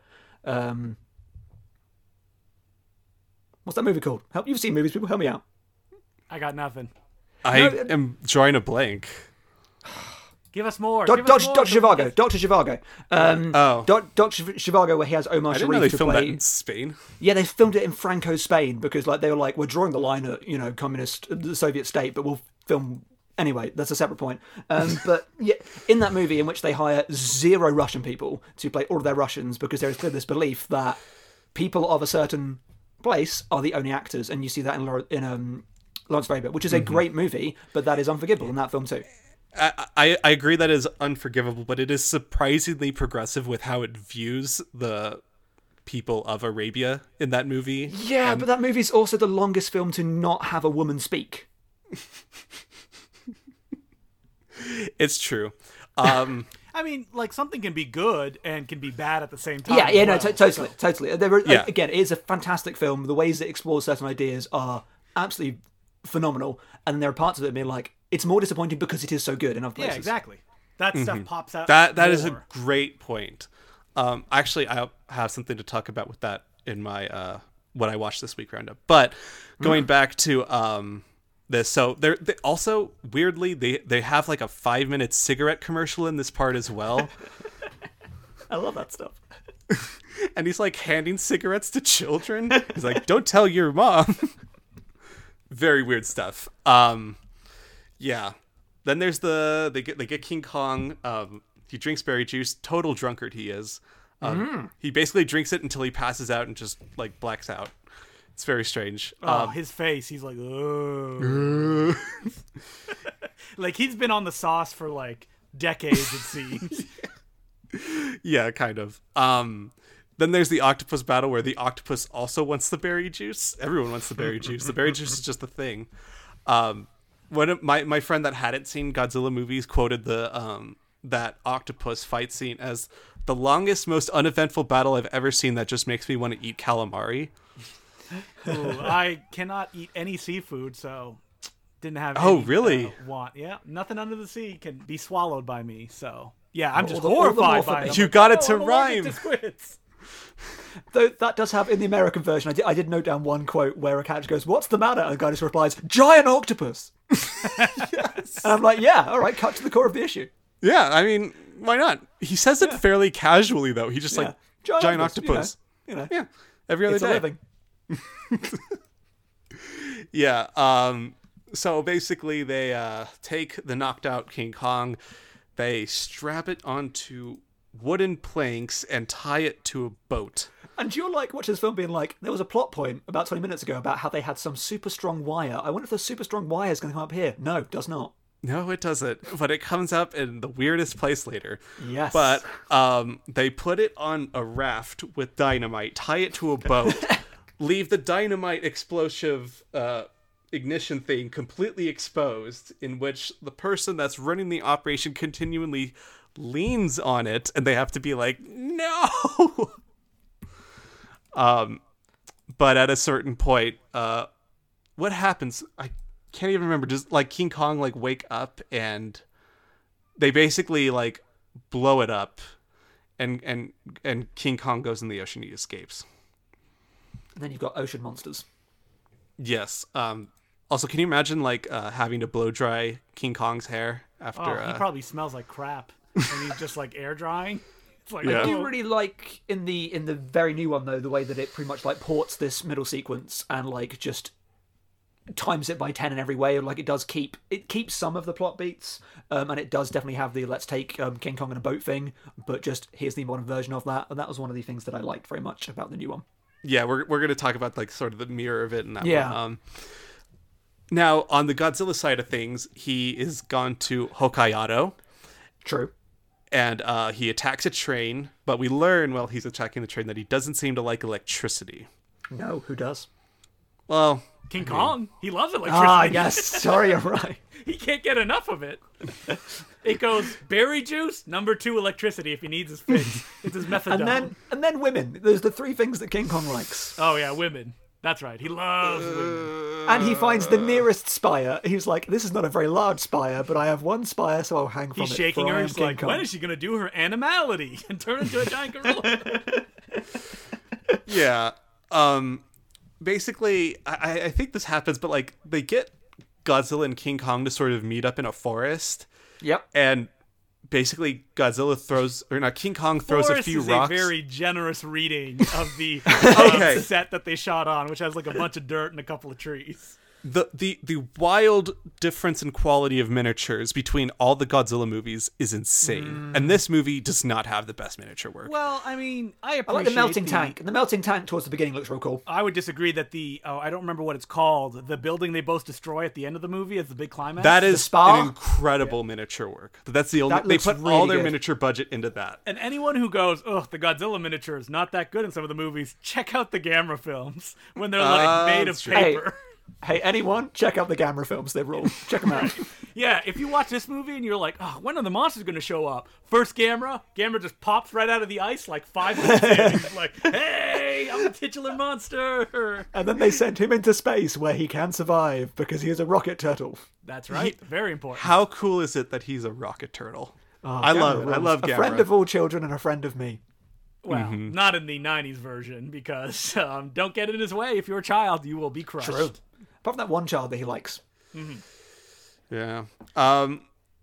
Yeah, so where did we go off with that? Godzilla and Kong are fighting on the dirt. Oh, the miniature work. set. Yeah. Oh, Yes. When the tanks come out at the very beginning, when they fight Godzilla, when he gets to Hokkaido, my friend Where, was to where, sorry? Hokkaido. Ah, got it. Sorry. My friend was like, "That is the cutest tank in the whole world." Just these little tanks. And it melts. Yeah, sad. Yeah, so they have this like weird small fight. They're putting bets on like which one will win, which feels That's really like funny. I like that.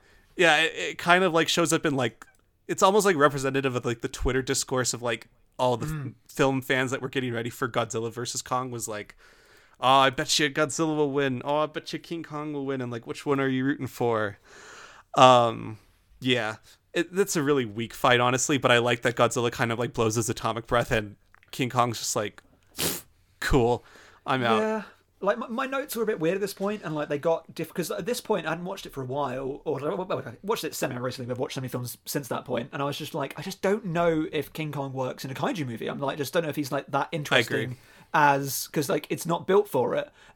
I feel when they get to the final fight, it works a lot better because they can do. I think that he's going to just the judo way moves. that you should use King Kong in a kaiju movie is, especially if it's fighting Godzilla, is that he is the giant human in this situation. Yeah. So he can use objects and he can kind of logistically do other stuff that monsters can that have only an have a axe. specific power set cannot do.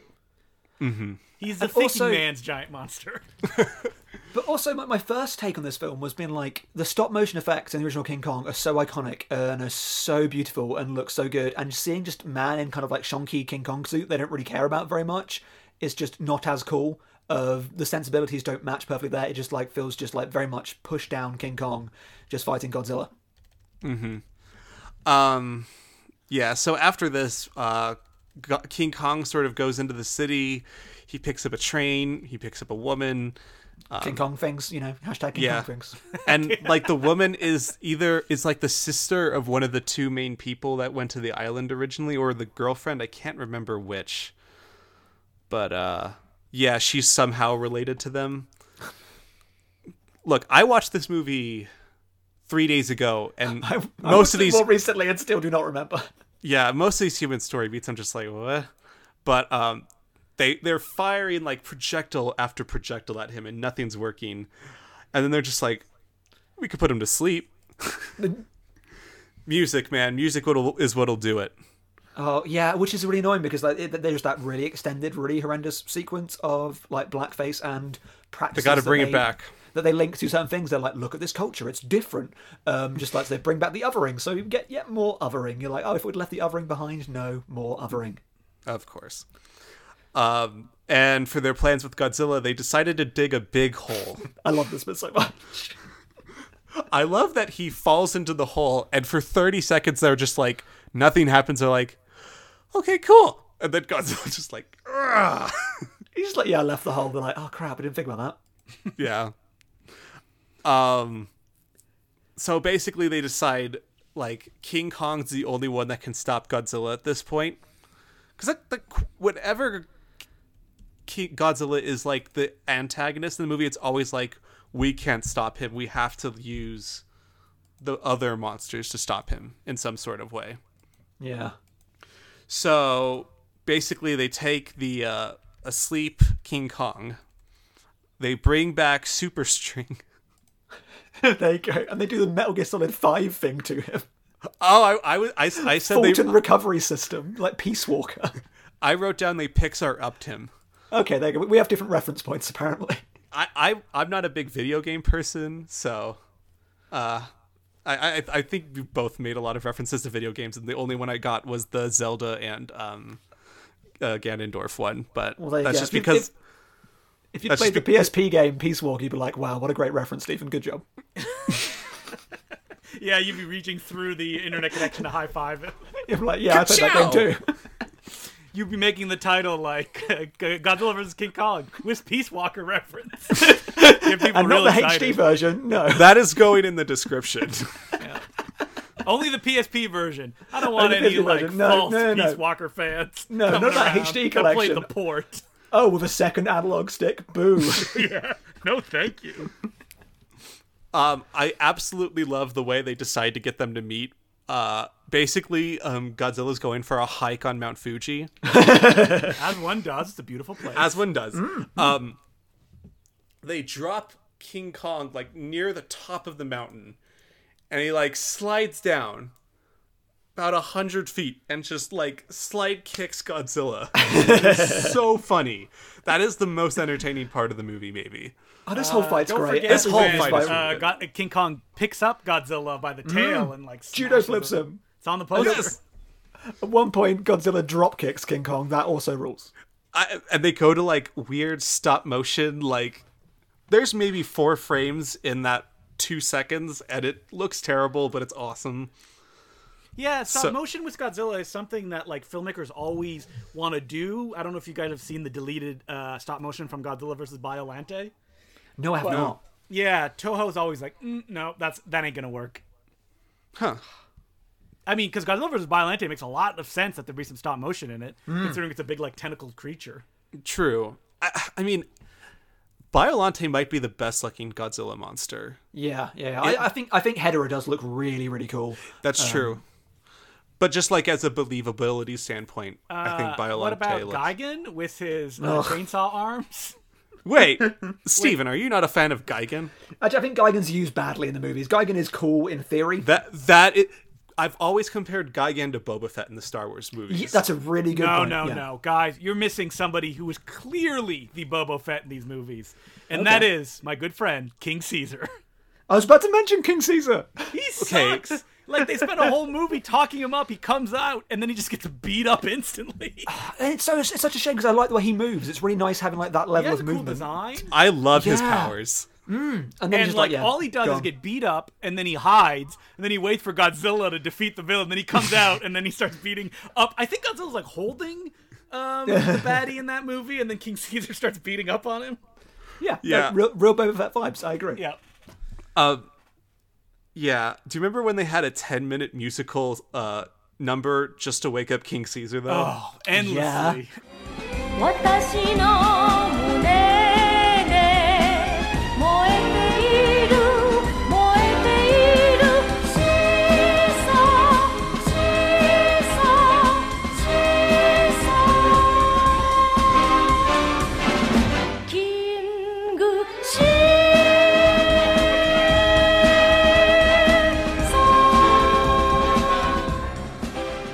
And you're like, I can't wait for him to show up. All this build up. Surprisingly, there are so many good Godzilla songs. Like we've mentioned the Hedorah song. There's obviously the Mothra song, Mothra which is, song, has to yeah. be sung at least 5 times per movie, and it's just glorious every time. It really is good. You guys are forgetting, though, that King Caesar in Final Wars soccer kicks Anguirus. I'm not forgetting that. And then he doesn't Godzilla dive to try to like stop it? He's like a goalie. It's And King Caesar in that movie also does the like duh, and like his ears pop up when he's surprised. Oh, I love the little animatronic ears on Yeah. him, especially in Godzilla versus Mechagodzilla. Anyway, so I think we covered most of the moments in the. Oh, we forgot to mention the tree. That's probably the most eating the iconic vegetables. moment. Yeah, that's Yes. the gif you see all the time. It's very good. It's really cool. They always leave out the best part of it, which is after it's stuck in Godzilla's mouth, you just atomic breeze it, and it just like Yeah. smashes into King Kong. Do you feel like the very beginning of the new one was a slight reference to that, or is it just far too much of a reach to say that? No, I think it's definitely a reference to it. I think that Adam Wingard knows his Godzilla Yeah. and King Kong, so that is, and it being one of the more iconic moments from it, Yeah. he would go to it. Because like in the new version, there's also the drunken Godzilla hanging from ropes, which appears Yeah. in this one. I mean, we're gonna get to it, but there's quite a lot of callbacks in the new movie. There are. But we're gonna get to that. I do want to finish up this one real quick. I did forget to say that this movie does end with King Kong winning, but it does come after Godzilla basically defeats King Kong, and then I mean, there's winning, a they just thunderstorm. kind of both tumble off of a cliff. Yeah, the film just ends in the Yeah. most confusing way. Every time I watch it, and the 3 times I've watched it, I'm just like, so lame. That's the end? Yeah, that's it. Oh, okay, I guess.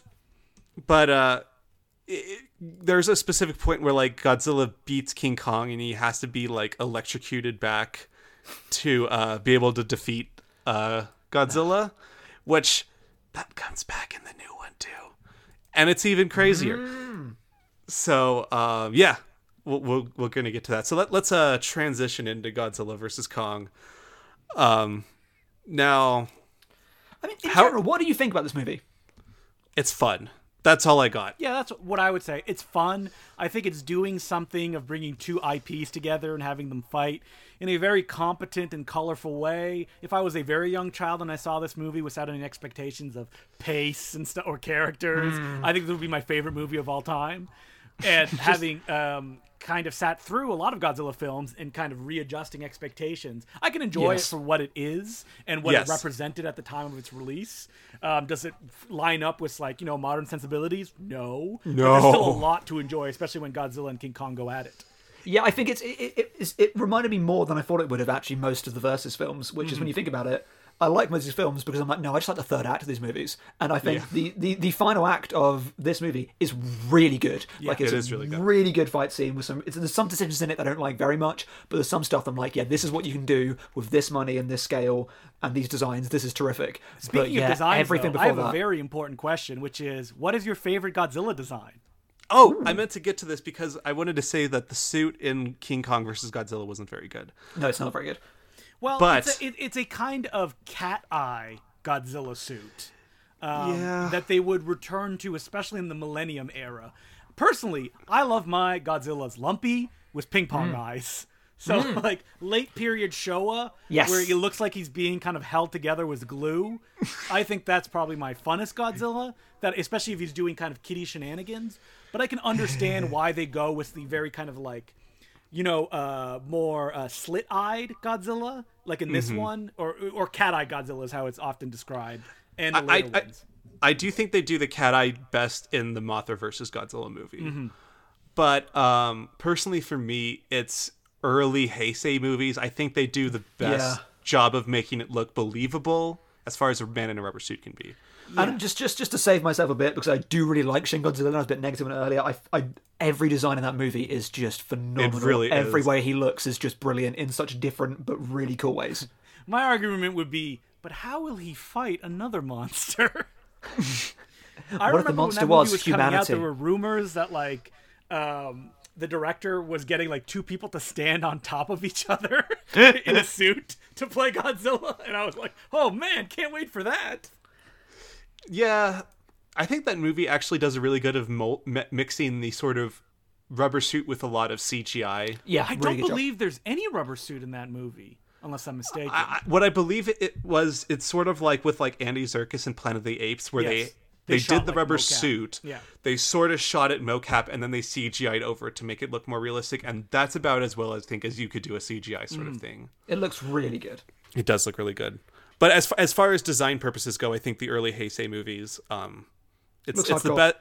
It does, and he's still like a chunky, thick boy, and Yeah, I think that Well- Heisei, he's a little stiff, so that one of the reasons he doesn't fight very much. He's an old man now, Yeah. He's gone through a lot. I kind of don't mind that. I get why people don't like the beam sort of. I like the Thing. beam. I'm pro beam. Boring. I kind of am until it got to Godzilla versus Space Godzilla, and I was like, That movie is so boring. it really is. It's probably the most boring Godzilla movie. It's maybe not the Good worst. question. What is the but most it's- boring Godzilla movie? A lot Space of them are Godzilla very is boring. definitely up there. Yeah, I think because the title is so cool, and like the idea of a space Godzilla is so cool, and the reality of it is just like, oh god. Let's make another Godzilla. He is also big and cannot move. Yeah. Damn it. yeah. What did I give it on Letterboxd? Ooh, a brutal 3 stars for a Godzilla movie.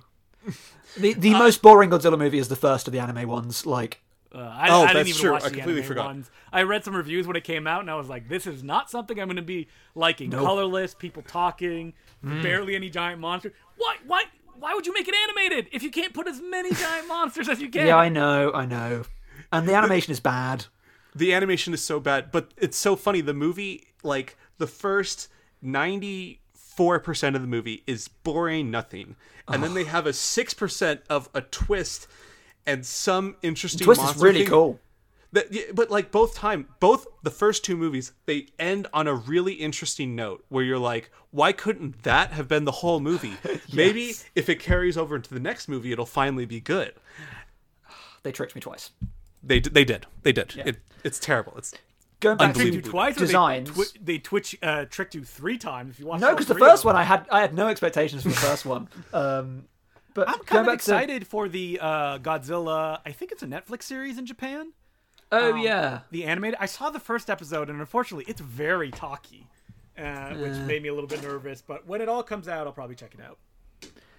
in terms of Godzilla designs, there is of course the other Godzilla design, which is Green Godzilla from the American posters, where they just make him green for no reason. What's your opinion on Green Godzilla? Sure. It doesn't really bother me that much. I do like when he's called King Kong on the German posters and the German titles. What about when he's called Gigantus? I will have none of that. Boo. Gigantus the Yeah. fire monster. I do not recognize you in this arena. Hell it's true. no. Absolutely not. Actually, a good way to start this conversation on the new Godzilla, though, is sort of what do you think of the Paramount Universal Godzilla look? He's okay. His fine. face Yeah. is a little too little for me. I 100% agree with that point. They weirdly try to still make him like chunky thick boy, but have some of like the aerodynamic quality of the Millennium Godzilla, and it doesn't completely fit for me. But I think as far as a Hollywood movie is going to try to make a Godzilla look, they did a pretty damn good job. When they do a close up on his face and they make him like do the little like smoke coming out of his mouth, it always looks really cool. And then when I see the whole thing, sometimes I'm like, this is a strange looking thing. I mean, I'd rather him look like that than look like the T-Rexes they kept trying to make him into. Like the Emmerich film, and then there was the one that like Godzilla 3D they were supposed to make before that, where he was just a T-Rex. Boo. Yeah. Thank you, Steven. If I want a T-Rex, I'll see a Jurassic Park film. That's not Godzilla. When we talked about like if I need like one big like sound to like match the audios to, I can just go to me and Steven saying boo at the same time. That will be it. Anyway, to start off this movie, Brian Tyree Henry is a conspiracy theory podcaster that's like deep undercover in like Godzilla Apex thing. Can I discover this again? I know I'm a pedant, but like when it's revealed that he has that like starts a sentence with "I'm not a pedant." No, I said I know I am. I know I am. I am very much a pedant. You are. Okay. I am very aware. I know my reputation. But when they reveal this guy's got like 300 episodes, like what is he talking about? That everybody seems to be aware of. I mean, I don't follow any kind of like conspiracy stuff, which is usually associated with like right-wing conspiracy stuff. They make a lot of videos. It was recently revealed to me that the creator of Earthworm Jim, a very bad man, Doug TenNapel, he does a YouTube thing. It's like conspiracy stuff. He does like 5 to 10 videos a day. Oh my god. But this guy has got 300 podcasts, just uses his own voice, is a public employee of this company, and they're like, who is this man? I'm like, it does not seem very difficult to work this out. No. He's just another cog in the machine. True. Yeah, the higher-ups just don't care. Just buying lots of bleach. You go to the first shop you find and you ask for bleach and you find him. That's how it works. And that was the weirdest thing. Oh my god. But how popular is this podcast, too? Because it seems like a lot of people know what it is. Yeah, so it I does get have it. some popularity. Like Millie Bobby Brown brings up and Kyle Chandler's like, stop listening to that podcast of yours. Yeah, okay, that bit really annoed me. All right, I would sorry love again. it if he was like, you know, have you ever had some problems with stamps? Well, go to stamps.com. But like halfway when they go on that journey and like they're going there because of the whole bleach plan, and it's implied they've been driving for a long time, and he's just like, oh, you've been listening to this for hours, and she goes, for this reason, and then it's just him saying bleach. I'm like, you listen to 7 hours of podcasts so he can say the one thing you knew already? Listen, they had to listen to something. They had already listened to what are popular podcasts these days? Joe Rogan, I guess. Serial just on repeat, just all the serial they can listen to. Only the first season, though. They don't, discuss the second. And was there a third season of Serial? I do not know. There must have been. Who knows? But I do want to quickly bring up, I stand by this opinion 100% of the time, that Brian Tyree Henry is like the greatest actor of this new generation of actors. He's like perfect, and to see him in such a bad movie. Do you mean all actors of all time? No, of this generation, like this new, like maybe 20 to 35 sort of class.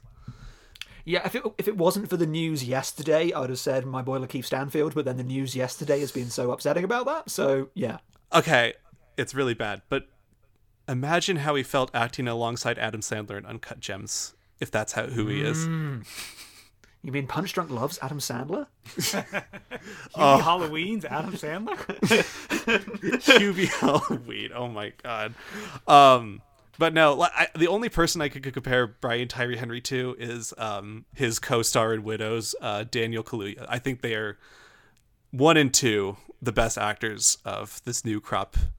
They're both perfect, and it was just kind of a bummer to see him be in such a He's given such bad lines, and like he really tries, but you cannot make those things funny, and he is there as a comic relief, and everything he says, I'm just like, I hate you. I don't hate him because it's Brian Tyree Henry, but I hate what he represents though as well, because he is that fringe conspiracy nut, and I'm like, I do not like this. He really did do some Alex Jones talking points at certain points, and I was like, no. Turn the freaking frog gay. Serious crap. Anyway, so he and Millie Bobby Brown and Yeah. the New Zealand kid from Wilder People in Deadpool 2. Yeah, again, in other Which movies. I think that guy's kind of fun. Anything to do. They're like, ooh, they're popular in indie films. Let's cast them in our Godzilla picture. You want to give them some material? No. Just their presence will be enough. But it's clearly direction though, and I hate this because I actually Yeah, like so the actually- first couple of films of Adam Wingard. I love. I think Your Next is brilliant, and I think The Guest is brilliant, and I've not seen any other stuff that he's done. And I was like, yeah, make him do this movie, cool. And every performance in this film is bad, and that must be the direction because it's all so flat, and like the script just feels just like a script. And every time anyone says something, it's like, how about we say nothing? Then the action is pretty good, but even like the action. A lot of it is filmed as if they were people, which I don't really like very much. There are lots of like shots that humanize the scale. There's one scene partway through that weirdly annoys me, where it's a really cool moment where I forget which way around it is. I think it's King Kong picks up a plane and throws it at Godzilla. What a cool moment! And rather than having just the arc of the plane, we cut to inside the plane, outside the plane, blah blah, and it just like cuts up the action so much. These like 5 different perspectives for no reason. Of this sense of like the quick cutting that would make a human on human fight seem much faster. Just does not have any business in a Godzilla movie where it's just like, keep it out wide and let them punch each other. Yeah, I was going to jump in and be like, I disagree makes about sense. the shooting them like people stuff, but you basically got to the point at the end, which is, keep it wide, let them fight. Don't set it on the ground all the time to give them scale. It's like, we get it, they're giant. Like, it's boring to watch it from that angle, which is a big problem with Godzilla King of the Monsters. It's bad. Oh, I am a Godzilla King of the Monsters defender, but I think I'm a big. yeah. Well, I mean, you do like Final Wars. I that kind of makes am sense. too. Oh, no, how dare you? Final Wars is a masterpiece. I mean, listen, we're all wrong about stuff in life, and Yeah, I know. This is Steven and my stuff to be yeah, wrong no, about. for sure. Yeah. The first two movies definitely kind of do that low angle shot Yeah, so much of the time. so much. And I do think it kind of works in the 2014 version because it's Gareth Evans, right? That's the name of the those director of that Edwards, movie? because Evans is the raid guy, isn't he? yes, that's right. People get both That's it. confused all the time. I heard a crazy anecdote from somebody that knows somebody that knows somebody, so take it with a grain of salt. George Lucas. That Ryan Johnson did some reshoots on the Godzilla movie. That would make Because sense. He makes pretty movies. Gareth Edwards is famous for being fired from stuff and being replaced by someone else. Like Yeah. that happened on Rogue One. Yeah. Yeah, it did. I will say, if like there's one thing he's good at though, it's shooting scale, and that's he does do that well with Godzilla, and like with Rogue One. Rogue One is a good Star Wars movie. It's not one of my favorites, but like the stuff he does with the Death Star and the Yeah. AT-ATs looks really compelling, at least. The stuff either he does or whoever he's replaced with does is very good. Yeah, like Tony Gilroy or whoever took over for him. Yeah, God knows. Yeah. Did you ever see his first movie, So Monsters? to finish up, No, I didn't. I didn't, meant but to. That is a I've heard it's Keiju good. film. I don't like it very much though, because it's a very serious one, like showing the monsters from like only like furtive angles. You barely see them. The design of them is kind of dull as well. sounds a lot like the Mutos in the Godzilla. Yep, exactly. I mean, I guess that's just an aesthetic that he likes. Yeah, I mean, Well, so because I remember the movie coming out and the context around it was he was a special effects guy Yes. that just like he had the budget for a camera and just his knowledge, and that was why that film got him on the map, because they're like, mean- this film was made by so little money and it's just like you can make a kind of film out It of was the made for disguising little stuff. money, but it wasn't made for like no money. True. But, yeah. anyway, to finish up at least the Brian Tyree Henry arc, I'm going to kind of break it up between 3 arcs because that's Oh my god. The gonna movie be that here does for not 4 need hours. 3 arcs. yeah. So basically, the 3 of them: Brian Tyree Henry, Millie Bobby Brown, and I hate to keep on referring to him as Wilder People Dude, but I can't remember his name off the top of my head. I don't have my notes. Basically, Judas Priest fan. what is it? Judas Priest fan of Judas Priest. Drives up, listening to Breaking the Law. That's all that I know about. Julian Dennison. Julian Dennison. Okay. But yeah, Judas Priest fan. I thought you said his name was Judas Priest fan. That'd be I amazing. mean, it might be. And what's his name again, Justin? Julian Dennison. That sounds quite a lot like Judas Priest, man. Pretty close. Yeah, okay, I was right. Yeah, exactly.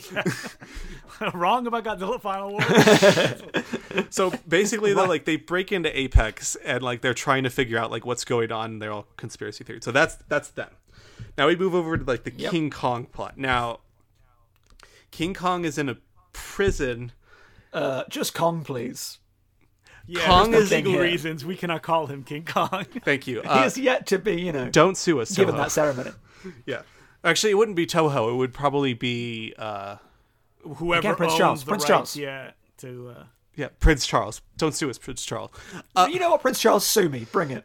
Yeah, it's Edgar G. Wallace owns the rights, the famous mystery novel who wrote the first plot synopsis for King Kong.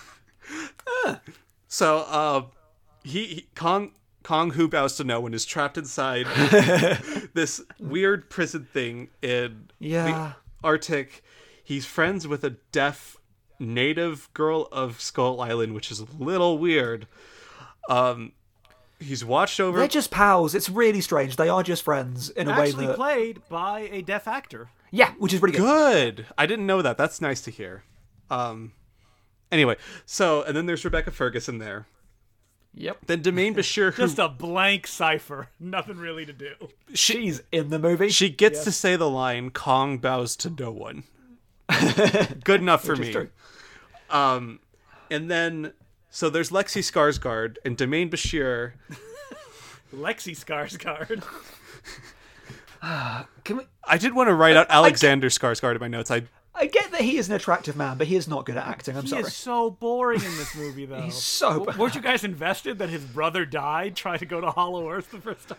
I was very confused. This film feels like I missed the film before it because they keep Right? referring to so many things. Like Hollow Earth, Imagine Skarsgård if just brother. the Avengers came out. Imagine if the Avengers came out and you're like, sorry, who are any of these characters? Because they keep being like, oh, these people have this I have a memory, movie for you genetic called memory. The Justice League that does that. I am banned from talking about that. I will lose listeners from my opinions on Zack Snyder's Justice League. So let's move away from that. Wait, no. We're gonna have to do this, Stephen. The movie is abysmal. The movie is utterly abysmal, Well, and like a four-hour That's bad not a movie. very controversial opinion. Yeah, I mean, both versions are abysmal, and there are people out there that want to say the 4-hour bad movie is better than the 2-hour bad movie. You know what? One of them is 2 hours. one of them's directed by Joss Whedon, though. Yeah, no, true. Trash. And I don't like either director. Even before the Josh Whedon stuff. If you'll learn one thing about me is I don't really like really quippy dialogue. So like Guy Ritchie, Shane Black, Quentin Tarantino, Avengers Like movies. Shane Black? Of those, yeah, I was about to say the same thing. Of those, I'm like, yeah, Shane Black's good though. I mean, he makes good movies, but like the way he writes the dialogue Yeah, just Predator, never really. Predator. You love Predator. Yeah. The movie sucks. But like the way the dialogue. Oh, wait. You just said Predator sucks? The Predator, the one that he made. the Shane Black Predator movie. Not Predator. That's awesome. No, not Predator. I Predator's have awesome. other inside dirt on that movie that it was edited to hell. You know that movie's missing a whole last act where It the feels heroes like it. team up with 2 other Predators to take down the new one that showed up? Are you saying release the Yeah, black release cut? the black cut. Well, that I am saying that. Cool. anyway. So Get it I, trending, guys. I don't like Joss Whedon anyway, just because I don't really vibe with sort of his style. It's like for me, like this sounds like a really horrible thing to say, where it's one of those things where it's kind of convenient for me that Lars von Trier is like a total Nazi and a shitbag because you don't like, like his movies? because I don't like his movies. Yeah, So there's, I don't no really like Lars separation von Trier there. movies either, but Yeah, you do love Woody Allen's films though, but you hate that nervous guy that always stars in them. yeah. Anyway, so like I don't think either. I didn't see the Zack Snyder Justice League. I just don't want to waste my time. But I didn't It's bad. like the other one. I watched it on a plane to Seattle, and Also bad. yes. Anyway, I don't think you're going to lose followers, Steven. You're okay. Okay, but I mean, yeah. The Letterboxd Discord hive is going to turn against Oh him. no! Like Oh, they know my opinions. Wait, on Zack what's Snyder. that, Steven? You don't like Michael Mann movies either. You hate him. You think his visual style is terrible. okay, that will get Letterboxd riled up. Yeah. I like the ones that I've seen. Yeah. Oh, Steven, just we got to keep moving. It was a bit. We were joking. Hey, Michael Mann made the best Hannibal movie. You know. Whoa! Okay. Oh, you like the transphobic one? Fine. Yeah, I'm more of a fan of Hannibal Rising, where he learns martial arts. And, you know. Look.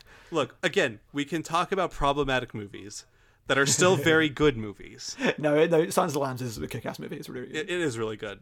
And as well as you could handle that sort of really shitty, what is the writer of Silence of the Lambs originally? I get him confused, with Robert Harris and Thomas Harris, and I keep Thomas getting Harris, yeah. the wrong way around. I think it's Thomas Harris. As well as you can try to take that subject and put it into a movie, they did. I mean, Demi's a pretty sensitive director, and I mean, he sensitively shoots All right, David so Byrne. you defended Sounds of the Lambs. Now defend Hannibal Rising, the one that I mentioned. No? Okay. Oh, okay. Fine, okay. then. So, where did we go? Manhunter's we a were good movie. talking That's about- right, Michael Mann. I have Right. not No, seen no, Manhunter that's- though. It's Yeah, really we're good. trying to reverse though. How do we get back to Godzilla, King Kong versus Godzilla, Godzilla versus King Kong? Lexi Skarsgård. Right, that's right. Lexi Sarsgaard. That's where the this all lesser Sarsgaard. Anyway, Of several Skarsgårds. He was deep down on my Skarsgård ranking. Yep, I agree. Letterboxd needs to add a feature where we can rank like directors and actors and stuff. But only That's Skarsgård. terrible. That's please. essentially Facebook, like, Also, in its that's- original form. I mean, ranking movies is already weird. Ranking human beings gets into like territory. Also, Letterboxd should add a feature that I can rate these human beings on a scale of Well, no, don't do that. But like, I wish I could rate like directors or something. Like, rank the directors of the '90s or something. That would be fun. I say that there should be no more lists on Letterboxd, no more rankings. And now I have one list that is great, which I'm going to read out. It's a very stupid list. It has 2 movies, and the list is called Films in Which Characters in State-Run Institutions Declare That Other People Should Read the Works of Fritz Fanon. Wow, very It specific. includes Judas and the Black Messiah and 35 Shots of Rum. I think there'll be nothing else ever on that list, but it's a good list. Yeah, only that. Only joke lists, and that's it. That's all Letterboxd can do.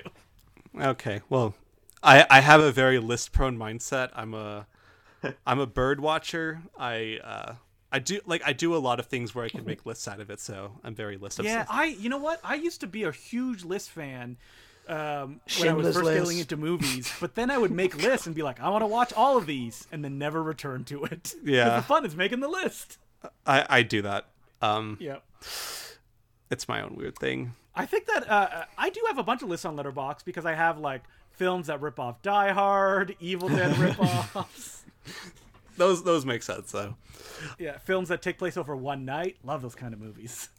Yeah. I love movies So, that take Lexi place over. Skarsgård. So Lexi Yeah, Skarsgård. Lexi Sarsgaard, the lesser Sarsgaard. He is talking with Domaine Bashir, and Domaine Bashir is like Hollow Earth, and he's like, sure. He's like, my brother. So he goes to Rebecca Ferguson, is like, Hollow Earth, and she's like, nah, and he's like, yeah. And so that's how this plot gets started, and they take King Kong, they put him on a raft on a boat. So Yep, that was good. reference number 1. We missed out the first Godzilla attack, though, which, because it's so confusing, I guess, just Godzilla just appears out of nowhere and attacks a facility. Yeah. Anyway, that There you go. happens. But now probably besides the end fight, the best fight in the movie is them on the boat, which for some reason when they got on the boat, I just heard the Lonely Island song in my head. I'm on a boat. I'm on a boat. But yeah, like when we were talking about like shoot the monster action wide shots, there's a reason why the picture we always see of that movie is the wide shot of the boats and them on it, and Yeah. King Kong just like right hooking Godzilla into an oblivion. Oh, it's great. It is great. Lots of awesome shots in that. The ending of it's very confusing, where it's just like Godzilla just decides to leave because They the power's turn shut down. the power out. I'm like, why don't you do that at the beginning then if that works? Like, I have no answers. Justin, do you have anything?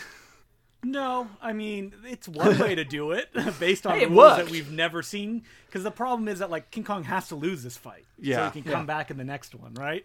So it's like, how can you get Godzilla to leave? Yeah, how I can mean, this maybe fight he's to the like, I'm death just bored end? now. Mm-hmm.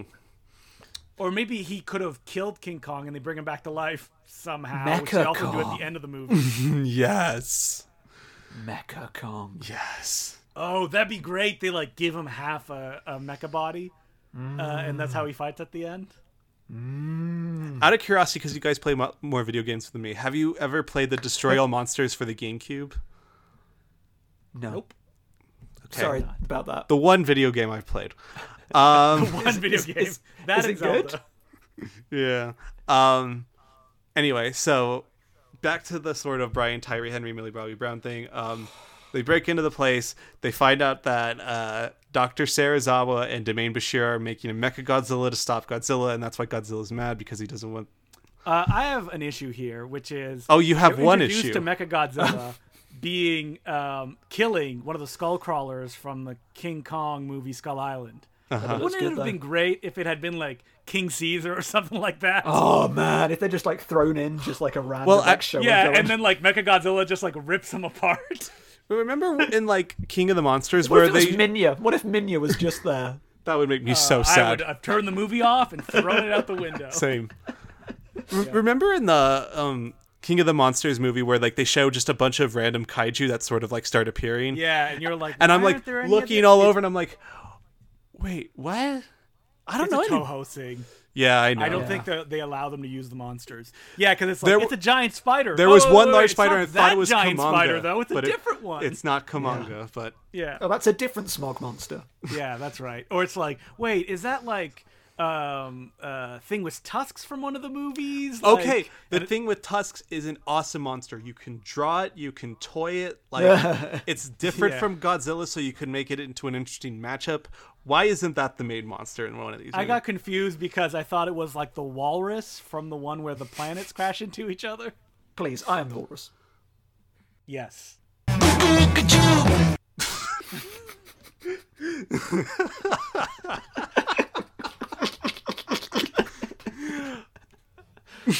Okay. Where are we? Okay. Talking versus about Godzilla. the fights ended. See They were on the Mechagodzilla. boats. Now we have another Godzilla reference. This is sort of a reference to Godzilla against Mechagodzilla, where they use Godzilla's skeleton Yeah. as the Godzilla suit's like base, and in this one they use Ghidorah's head from King of the Monsters as sort of the base brain head thing.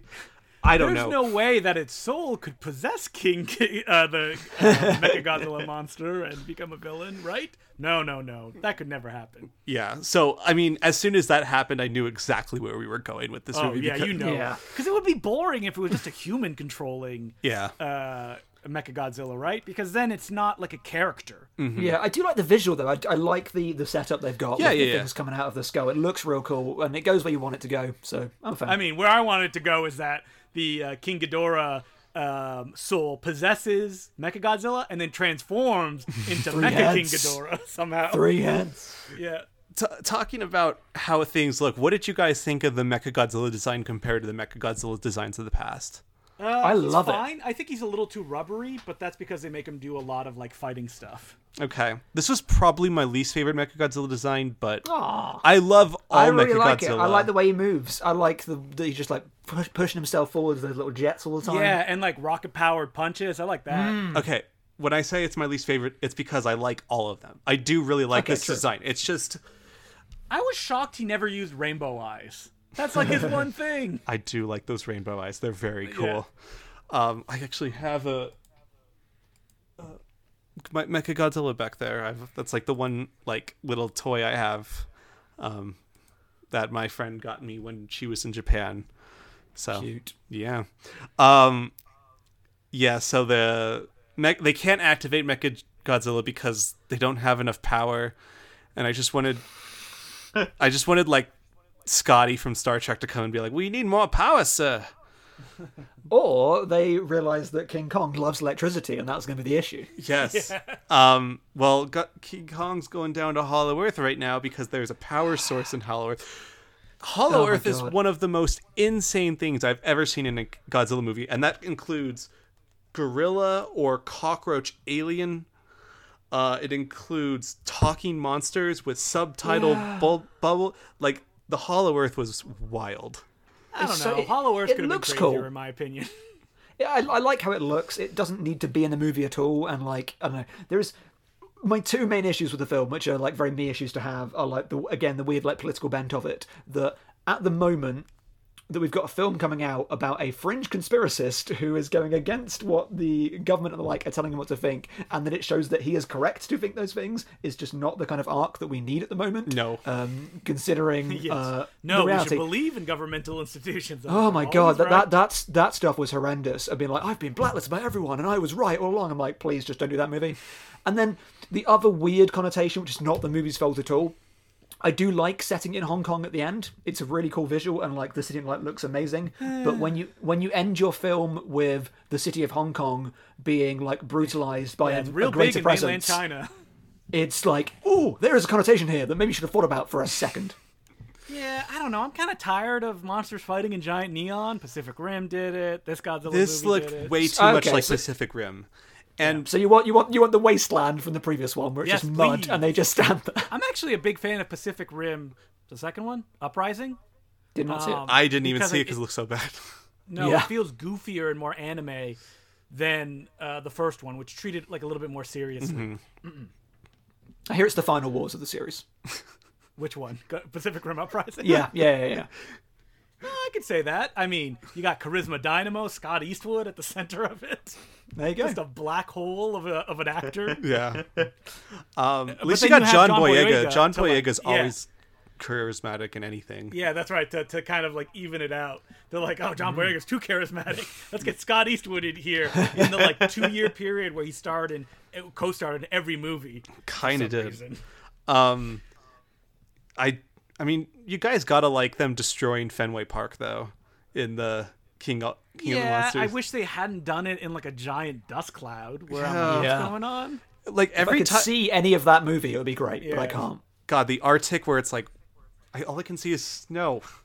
I feel like that's gotta be like there's some creative hand in there that's going like, ooh, if we see the monsters, it'll be too goofy, so let's step back away from that. I've heard it's just because it's hard to CGI them, and so they can make it No, look. I've talked to visual effects people, and that's not the case. Oh wow, I think it's like an aesthetic decision of like if we hide it, it'll look better. that's even worse of an argument, but that's fine.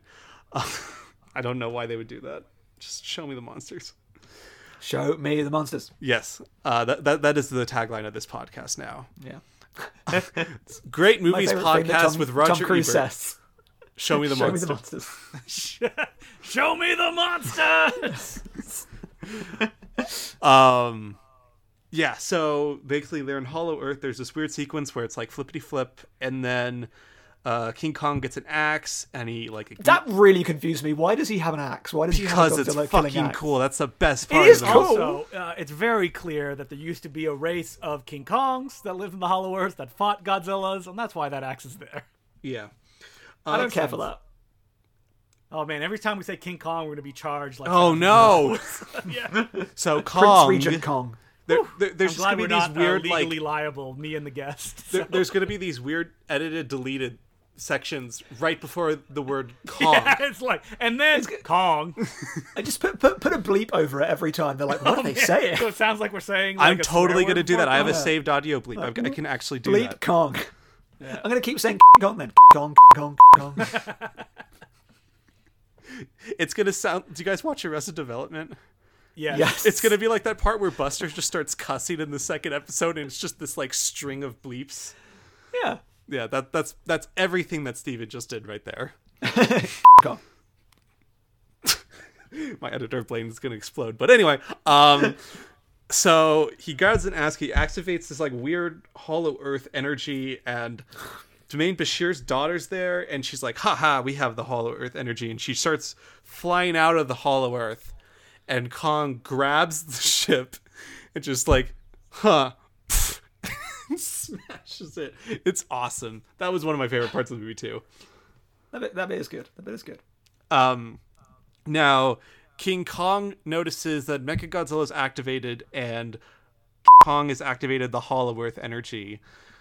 Weird stuff. Anyway, so he decides to boost his atomic breath and shoot it straight down to drill through the Earth into the Hollow Earth. I guess the Hollow Earth is only like 10 meters down. From Yeah. Which is, it's weird that we've never found it before. That, like, it's just literally there, but like, it turns out we never dug. We just stopped digging after a point. Yeah. Now, I got really annoyed with the scene for absolutely no good reason, and knowing where your guys' fandom lies, you're going to be with me on this, is we know what happens when Godzilla takes his atomic breath and blows straight down, is he rockets up into the air and fucking flies.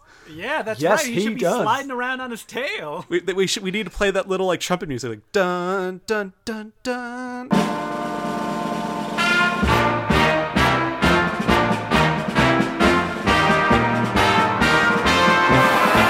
It's like flying away. Just imagine how good that would look if he just did take off. That'd be amazing. So I was a little annoyed by that, but whatever. Basically, now it's the titular Godzilla versus Kong fight.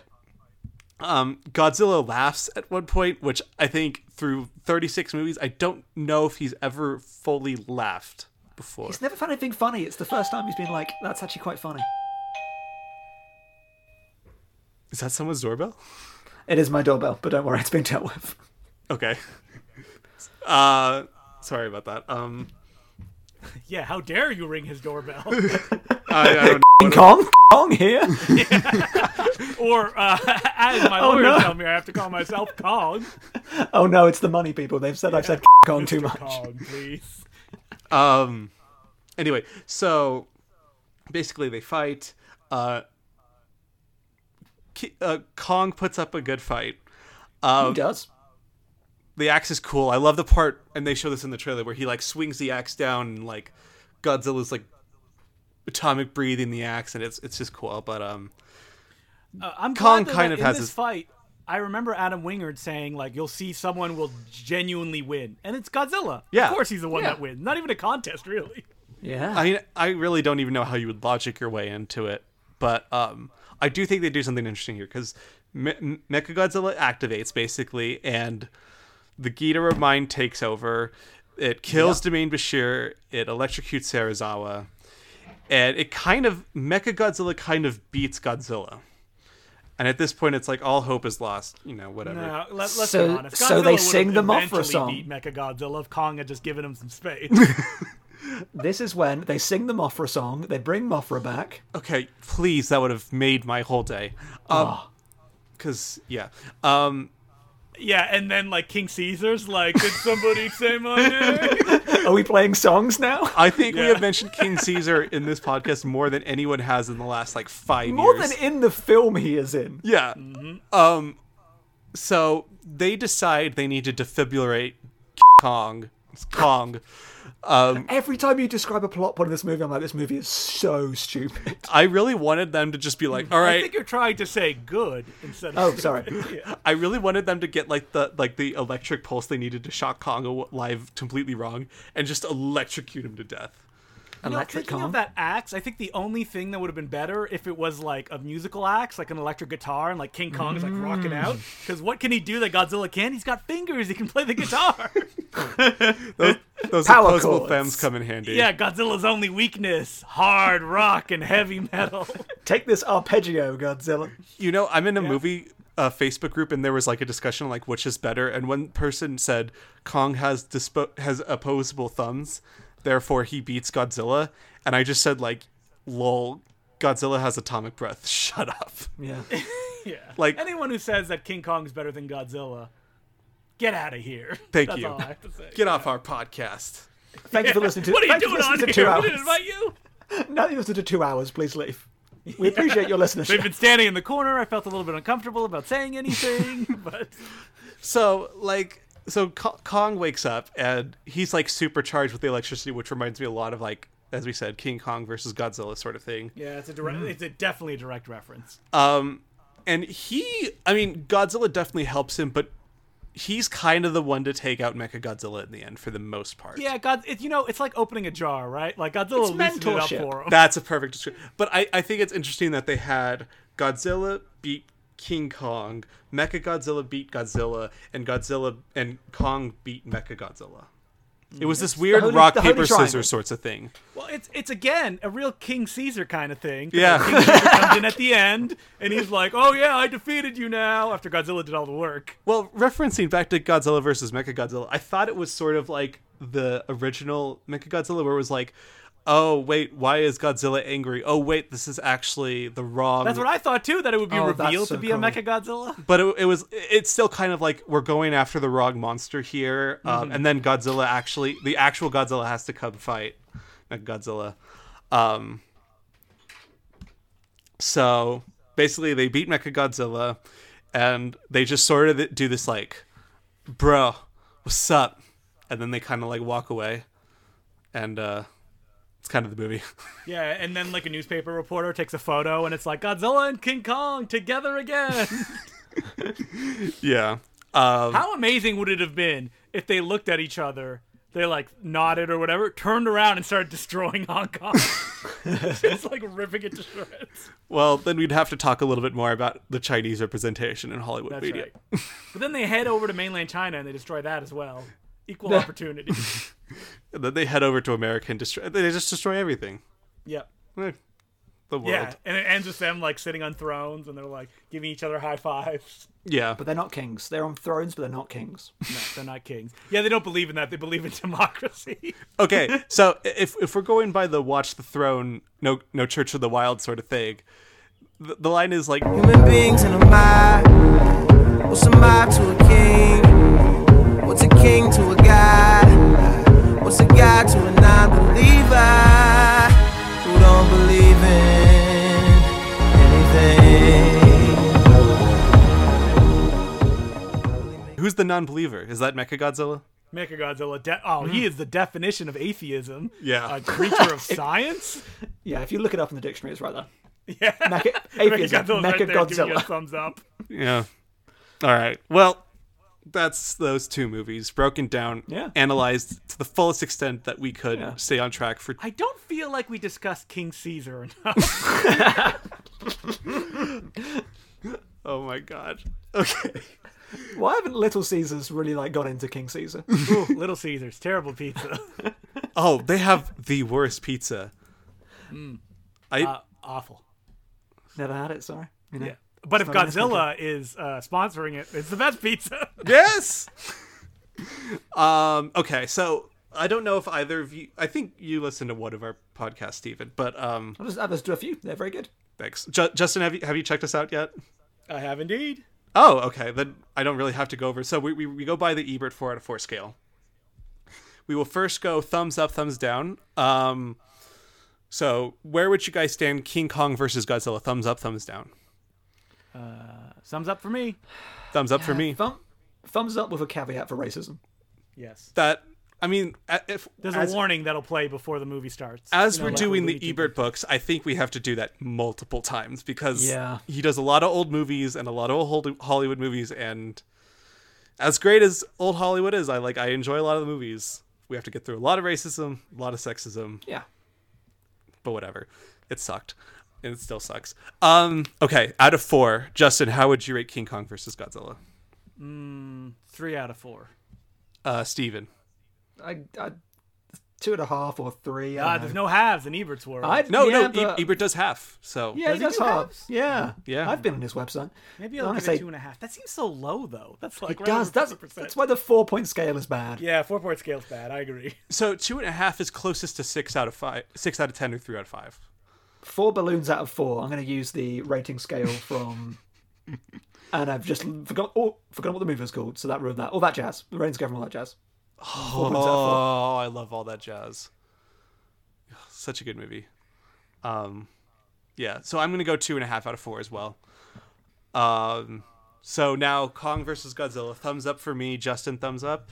Yeah, thumbs up. Steven? My thumb is up. Yeah. Again, I think I'd also go 2.5 out of 4. It's Yeah. good, not great. Could have wished for more, but happy with what I got. So you're 2.5 out of 4 as well on this one, Steven? Yeah. And Justin? 2.5 out of 4. Okay. All right. So that will wrap up the show itself. Oh, I did want to quickly talk about what's your favorite of the series, or the one you'd recommend to someone as their first Godzilla movie, or at least after the Gojira one. That's not the first one. Yeah. What would you guys go with? I would probably recommend. It depends who I'm recommending it for. That's fair. I'm very specific about that kind of stuff, because if it's someone who I feel is open to weirdness and has kind of boxed in Godzilla as being a specific thing, like defined by the legendary films, I think I'd probably say, oh, check out Godzilla versus the Smog Monster, because that has a lot of stuff that kind of involves Godzilla. Other than that, that's tough. How about, what would you do, Steve? I just going to recommend Hedorah to anyone, because I think that movie is, because it was so despised at the time, and got him hated. banned from Godzilla, and it's such a cool movie. It's like if Senjin Suzuki made a Godzilla movie, and if that doesn't sell it for you, I don't know what will. But like, I don't know. For some people, maybe just say watch Invasion of the Astro Monster. Like, it's so bizarre, you'll enjoy it. That I one's would really probably fun. recommend Godzilla vs. Mechagodzilla, the 1974 one is pretty fun. Yeah. That's the one with like the monkey faced people. Yeah. Yeah, and that has like spy shenanigans. My favorite, King Caesar, obviously, Anguirus, Mechagodzilla. I swear to God, if I wake up tomorrow and Justin's letterbox profile is King Caesar with glasses drawn on him. I'm not a fan of King Caesar. I think he's a giant loser. So. But it's a fun word to say. It's fun to say, and I is. love how much of a loser he is. Okay. It's like a Shaggy Dog joke, his existence. True. I think I always go with Mothra versus Godzilla as the next one to recommend. Good movie. It's towards the beginning of the series. It's still sort of setting up the world, and it's got Mothra, which is a staple. I think it's got Actually, you know what? I would recommend Godzilla, Mothra, and King Ghidorah, Giant Monster All-Out Attack. Yeah. I want to agree with you, but I feel like that, like, you've just got to be, for that film to work properly, it's like, I just want to see loads of kaijus fighting, and then it really works. Maybe it'd be too much. I don't know. Maybe I'm wrong. Or people are going to be like, are all the other movies like this? And you're like, no, No. this is the only one. Honestly, like, I would do that, except for the fact that it works so well that when you're watching the movie, you're like, wait, Ghidorah is a good guy? Oh, spoilers. Okay. If anyone listening to that has like that shocks them, they're like, no, and they've made it 2 hours and 20 minutes. Yeah. then- But I think Wait, that, a king is a good guy? No. I think you've got to like have sort of a history of him always being the bad guy for that to sort of work as well as it does. But yeah. So don't watch it until you've watched the 24 that have come before it. And then you will love it. It's so good. Yeah, of good. course. Okay, so I want to just do a quick transition out on what we've watched this past week. Justin, I don't think I ever realized how much you watch in a week until I checked your letterbox yesterday and was like, oh my God, he watches like 5 movies a day. Jesus Christ. So I don't fun. think we have time to. Movie-related stuff is my full-time job. Yeah, it's true. I don't think we have time to go everything, but if you have any like main things to shout out that you watched this week. Well, I would like to highlight the filmography of the French director Edmond Greville, who is never talked about. He was kind of Edgar G. Ulmer-ish or Joseph H. Lewis, the guy who did Gun Crazy, like very visual, dynamic Oh, Gun stuff. Crazy's awesome. Yeah, so I would recommend his filmography. What did I watch that is easily accessible? Oh, Noose is a British film that he made. It's kind of like Orson Wellesian, His Girl Friday, super dark material, treated very lightly but energetic. You can find it on like YouTube. It's on archive.org. And then listen to the episode I did on the subject on the Important Cinema Club. Nice. Good plug there. Steven, do you have any cool things to talk about that you watched this week? Yeah, I watched My Winnipeg this morning, which if you're not a Guy Madden fan, then just anything that Guy Madden has ever done. And, you know, as mentioned earlier, there is a Guy Madden film which includes Godzilla. If you see The Green Fog, which is like... The Green Fog is such a cool movie. It's like a remaking of Vertigo using films set in San Francisco. And one of those films is Godzilla, so the 2014 one. So yeah, My Winnipeg, which is like a documentary about the town where he grew up in, but it's entirely like fictionalized and like almost like surrealist nonsense to kind of like capture that idea that you cannot go back to the town that you grew up in, that it is more of like a fictional construct of that place. Very bizarre movie. And also I watched Obayashi's last film, Labyrinth of Cinema, which I just loved so much. And most people have only seen House or Houseu from 1977, which is just a phenomenal movie. And Obayashi, we lost him last year tragically, and he made 2 last films. He made Hanagatami and thought he was going to die. Because he was struggling with cancer at the time, and then pulled through that bit to make Labyrinth of Cinema, which is his final kind of like... It's an essay on cinema and how we should represent conflict and how war can be dealt with in films. And it's just this...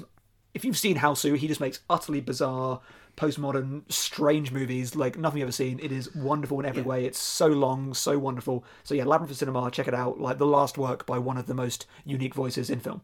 If you like Obayashi, you'll love Godzilla versus the Smog Monster. That is very true. Yeah. And I love both, and I think that is the connection there. I watched Houseu in a movie club a few weeks ago, Cool. and there was a 5-star, a 4.5, a 4, a 3.5, 5 3-stars, or no, sorry, 3 3-stars, a 2, and a 1-star.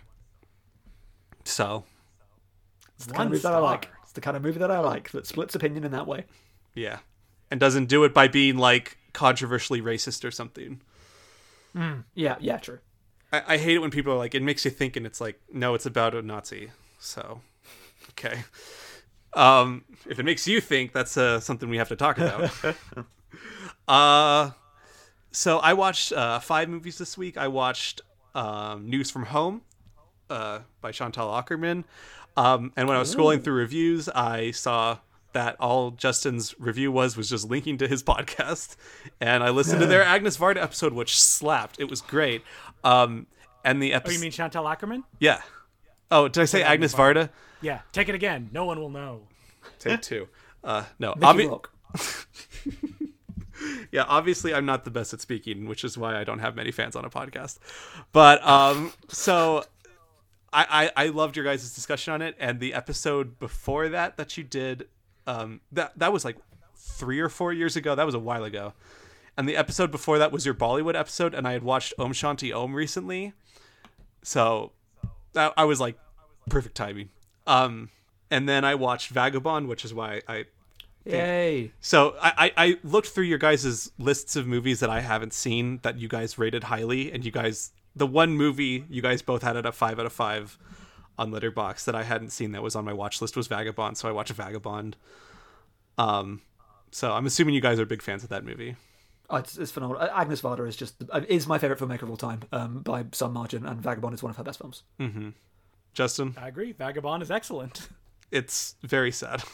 I was a little worried because I don't know how you guys feel about the Into the Wild movie that came out, but I kind of detest that movie for how it portrays the character, and was afraid it would be like, oh, look at this person on their own being awesome, and even though they die, it was like this great adventure. And Vagabond was like, no, this is more of a societal idea, and it was very an intimate personal journey, and it was handled a lot better. So I feel exactly the same. I have the same reaction to both of those films. Okay, good. And yeah, that is why I like that so much. It keeps an eye on wider social issues, but just also how it challenges your empathy at the beginning, by what's going to happen the whole way through, and it is such an unvarnished portrait of a person who has problems, is unlikable in very serious ways. But it's like, no, this is a person, you're going to feel bad for her because you know what's going to happen to her, of the inevitability of how society treats some people. Yeah, Agnes Varda is the best. I love how passionate Steven is about this. Completely switching gears, though, the other movie I watched that you both seemed to like a lot was In the Mouth of Madness by John Carpenter. Hey! Great. One of the best Lovecraft movies ever. That movie was so scary, honestly. It started off the first hour. It was like, this movie's I'm so scared. What if I enjoy a movie as much as Sam Neill does at the end of it? Laughing up a storm, just having a blast. Well, okay. I don't know if you saw my Letterboxd review on it, but I opened up Twitter as soon as the movie was over, and the first tweet was like, just thinking about how great In the Mouth of Madness is, and I was like, oh god, I'm in the movie now. I think that the one missed opportunity is that the poster of the film isn't the poster in the movie, because that would be great. That's if true. there was like that meta touch. The movie's pretty damn meta, though. Yeah, it's a good movie. Good movie. I loved how it started pretty silly and funny and enjoyable and sort of kooky, and then it slowly just evolved into this existential horror that was completely encompassing. It's fantastic. John Carpenter's the best, so I watched Nicholas Ray's Johnny Guitar in my movie club this week. Great movie, top 5 if not the best Western ever made. And then the last movie I watched was a movie called Dilse, which is another Bollywood movie. Justin, have you seen Dilse? No, I don't think so. Yeah, you didn't cover it on your episode, which made me sad because I've been excited to watch it. And this is a movie that goes so strong on these radical ideas, but then sometimes is oh, we're a Bollywood romance movie. And I kind of struggled with it, but I think by the end it was one of the best movies I think I'd seen all year. So I'd highly recommend it. I think it's just incredible. We've been musing over doing a Shah Rukh Khan episode, so we'll probably get to it then. Please do. So Steven, if you're not a sports fan, do you follow cricket at all? My parents do. Does that help? No. Are you going to talk about the other Shah Rukh Khan cricket film? Wait, he didn't. Did he make a cricket film? I know Amir Khan made a cricket film. Oh, maybe I'm thinking of Amir Khan. Yeah. Well, they're all called Khan, so including making a really bad Forrest Gump movie called My Name is Khan. But that's I was about to say they're really bad Forrest Gump movie called Forrest Gump, and I was going to yeah, I agree. Yeah. Hey. that is probably my least favorite movie of all time. But Okay, there are many worse movies, but that's still a good take. least favorite is Okay, fine. very specific there. But yeah, Dilsey's great. But like Preeti Zinta, one of the actors, is the owner of my favorite Indian Premier League team in cricket. And so I had known her a long time as like this sports executive and was a huge fan of hers. But like seeing her act, I was like, oh my God, this is so cool.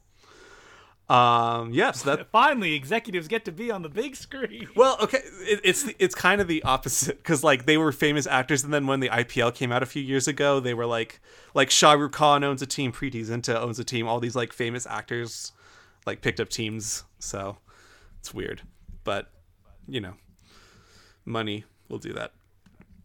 So that'll be all of us for this week. I want to shout out, sort of plug Justin at the Important Cinema Club. Go listen to his episodes. They're great. I listened to his Tony Scott episode that came out earlier this week, and Will is so wrong. Tony Scott's the best, and boo. Yeah. I love Tony Scott movies. I like Tony Scott. Yeah, I like Tony Scott. But I thought it was funny where you had a letter that was sort of about the Bollywood episode that I just listened to, but it was like 3 years before. Yeah, that's what happens when we do a podcast for like 5 or 6 years. Yeah. Is that some stuff that we mentioned? It'll happen. Yeah, and you're also part of the podcast, the No Such Thing as a Bad Movie podcast, which it's an interesting take. Yep. We pick movies that are considered bad, and we all have to say one thing that we like about them. Is there an episode on Godzilla Final Wars? No, because that's a great movie. It would never sorry. be on that show. Is there an episode on Godzilla's Revenge? No, but there could be a Godzilla's Revenge episode. There that we would be go. good. It's very short too, which my podcast co-host and me are very big fans of. Fair enough. And then on Stephen Gillespie's side, the I've Never Seen podcast, which I've been enjoying because you guys have done 2 of my top 5 favorite movies of all time, which are Harakiri and Tokyo Story. Oh, good taste. What movies? Those are the best. Godzilla Final Wars. I love that movie. Oh, see, now you agree with me. And what's your co-host name? It's Albert, right? Yes. Yeah. He had an interesting opinion on Le Samurai in your episode with the Harakiri one. So go check that out. That was an interesting listen too. I don't think he was wrong, but I don't agree with him. Yeah, no, I'm the same. I mean, I'm not hugely hot on that movie, but I'm not as cold on it as he is. But it's an interesting opinion. It's better than his opinions on Audition and Le Bonheur, which he's wrong on. What, does he not like them? I'm not a fan does of not like Audition. Oh, well, okay. Wow. All right, me and Steve are going to go sit on this side of the room. Thank you very Yeah. much. Okay, that movie just grossed me out so much, and I need to rewatch it and give it Success. like a really good critical thought, because I haven't seen it since like maybe 10th grade, 11th grade. 10th grade. Yeah, not the best time to watch that. I was just like, this is the grossest thing I've ever seen, and I need to reconstruct it through a critical lens, but as it stands now, in my heart of hearts, not a fan. If you watch it again, I think you'd probably enjoy it. Yeah, I think you would. It's a very clever film. When I look back and think about what it's doing, I can see where it's going with it, but yeah. He's also part of the Nasty Pals podcast, and you have a blog called Assorted Opinions, so I would recommend Wait, Nasty Pals? What Yeah, is this podcast about? We talk about the video nasties, and we are going through them one at a time. I was hoping it was even more nastier than that. Well, it gets a bit nasty. Talking about nasty, I always try to, when I watch a movie, I try to like look up like podcast episodes like about the movie I just watched, and when I searched Dilsey into the podcast player, the first one that came up was like Dildo Orgy podcast, so that was a whole thing, and I was like, yeah, I'm not going to get a Dilsey podcast to listen to now. That was a bummer. So anyway, that is what we've got. So generally we end the episodes by saying Roger out because we're weird. I think you mean great guys or great podcasters. It's just such a silly way to do it, but it fits the general term of like. But how are you not doing the balcony is closed? That's, All right, here's how we're going to end it instead. We're going to say Hail King Caesar. Yeah, that's right. Okay. All right, I'll hail King Caesar. That's good. Hail King Caesar. Hail King Caesar. Perfect. Godzilla Final Wars rocks. And when I go to the movies, I am that person on the screen. I am having vicariously an experience that happened to someone else. And that makes me a better person. That to see good films and to see important films is one of the most profoundly civilized experiences that we can have as... All right, we all clicked record. Yep. We have. Your levels look okay. Yep. Yeah, they look no good. problems. They're not peaking, so it's all good. That's perfect. But I mean, if you do peak, I can definitely fix that in post. Yeah. So it'll be all good. A pro. Not A really. compressor? Wow, the future is now. Steven, you don't know how little of pros we are. Our podcast record daily listens after you did that doubled since our last time, and we've been recording for over a year. We had 168 listens yesterday, and our previous record was 70. Oh, that's cool. So you guys are on a very amateur podcast today. I hope that's not too much trouble. I'm glad. I'll That's bring what I'm the used thunder. to. That's where I feel at home. Yeah, I mean, is there such a thing as a pro podcast? Like, if they're like, we're in the studios, I'm like, I feel suspicious. I'm like, what is this? If they mention a studio, it's just too pro for me. It's it's of the Yeah. biz, bourgeois Yeah. podcasts. No bourgeois like- podcasts for me. When they say like friends of the pod, Yeah. that one is always like, oh, They're That's not why your I'm friend, you subscribed. liars. I actually know my co-host on the Important Cinema Club. He he appeared on Talking Simpsons a bunch of times, and they're always like, friends of the pod. And I was like, are they your friends? He's like, man, they're acquaintances. No, I'm a friend of the pod. Like literally. yeah. They're friends. They're friends. how did Will like that? Talking Simpsons? Oh, Yeah. he enjoys it. I think maybe, yeah, no problem. He loves to be on other people's podcasts, be able to talk about stuff. I mean, obviously, I'm sitting there incredibly jealous because I'm like, oh man, I want to be on Talking Simpsons. I love the Simpsons too. And he's been on like 3 times. Nice. Gosh. All right. Well, time for the intro. Perfect. Maybe I'll just leave all this in. No, because- don't. No. It's the most boring conversation. Yeah. Oh, these podcast people are like, I wish I was on a more popular podcast. If only people would listen to me. I have opinions. Honestly, I think all 3 of us are fine without too many people listening to us, but I'm very excited to talk to other people. It's going to be fun. All right.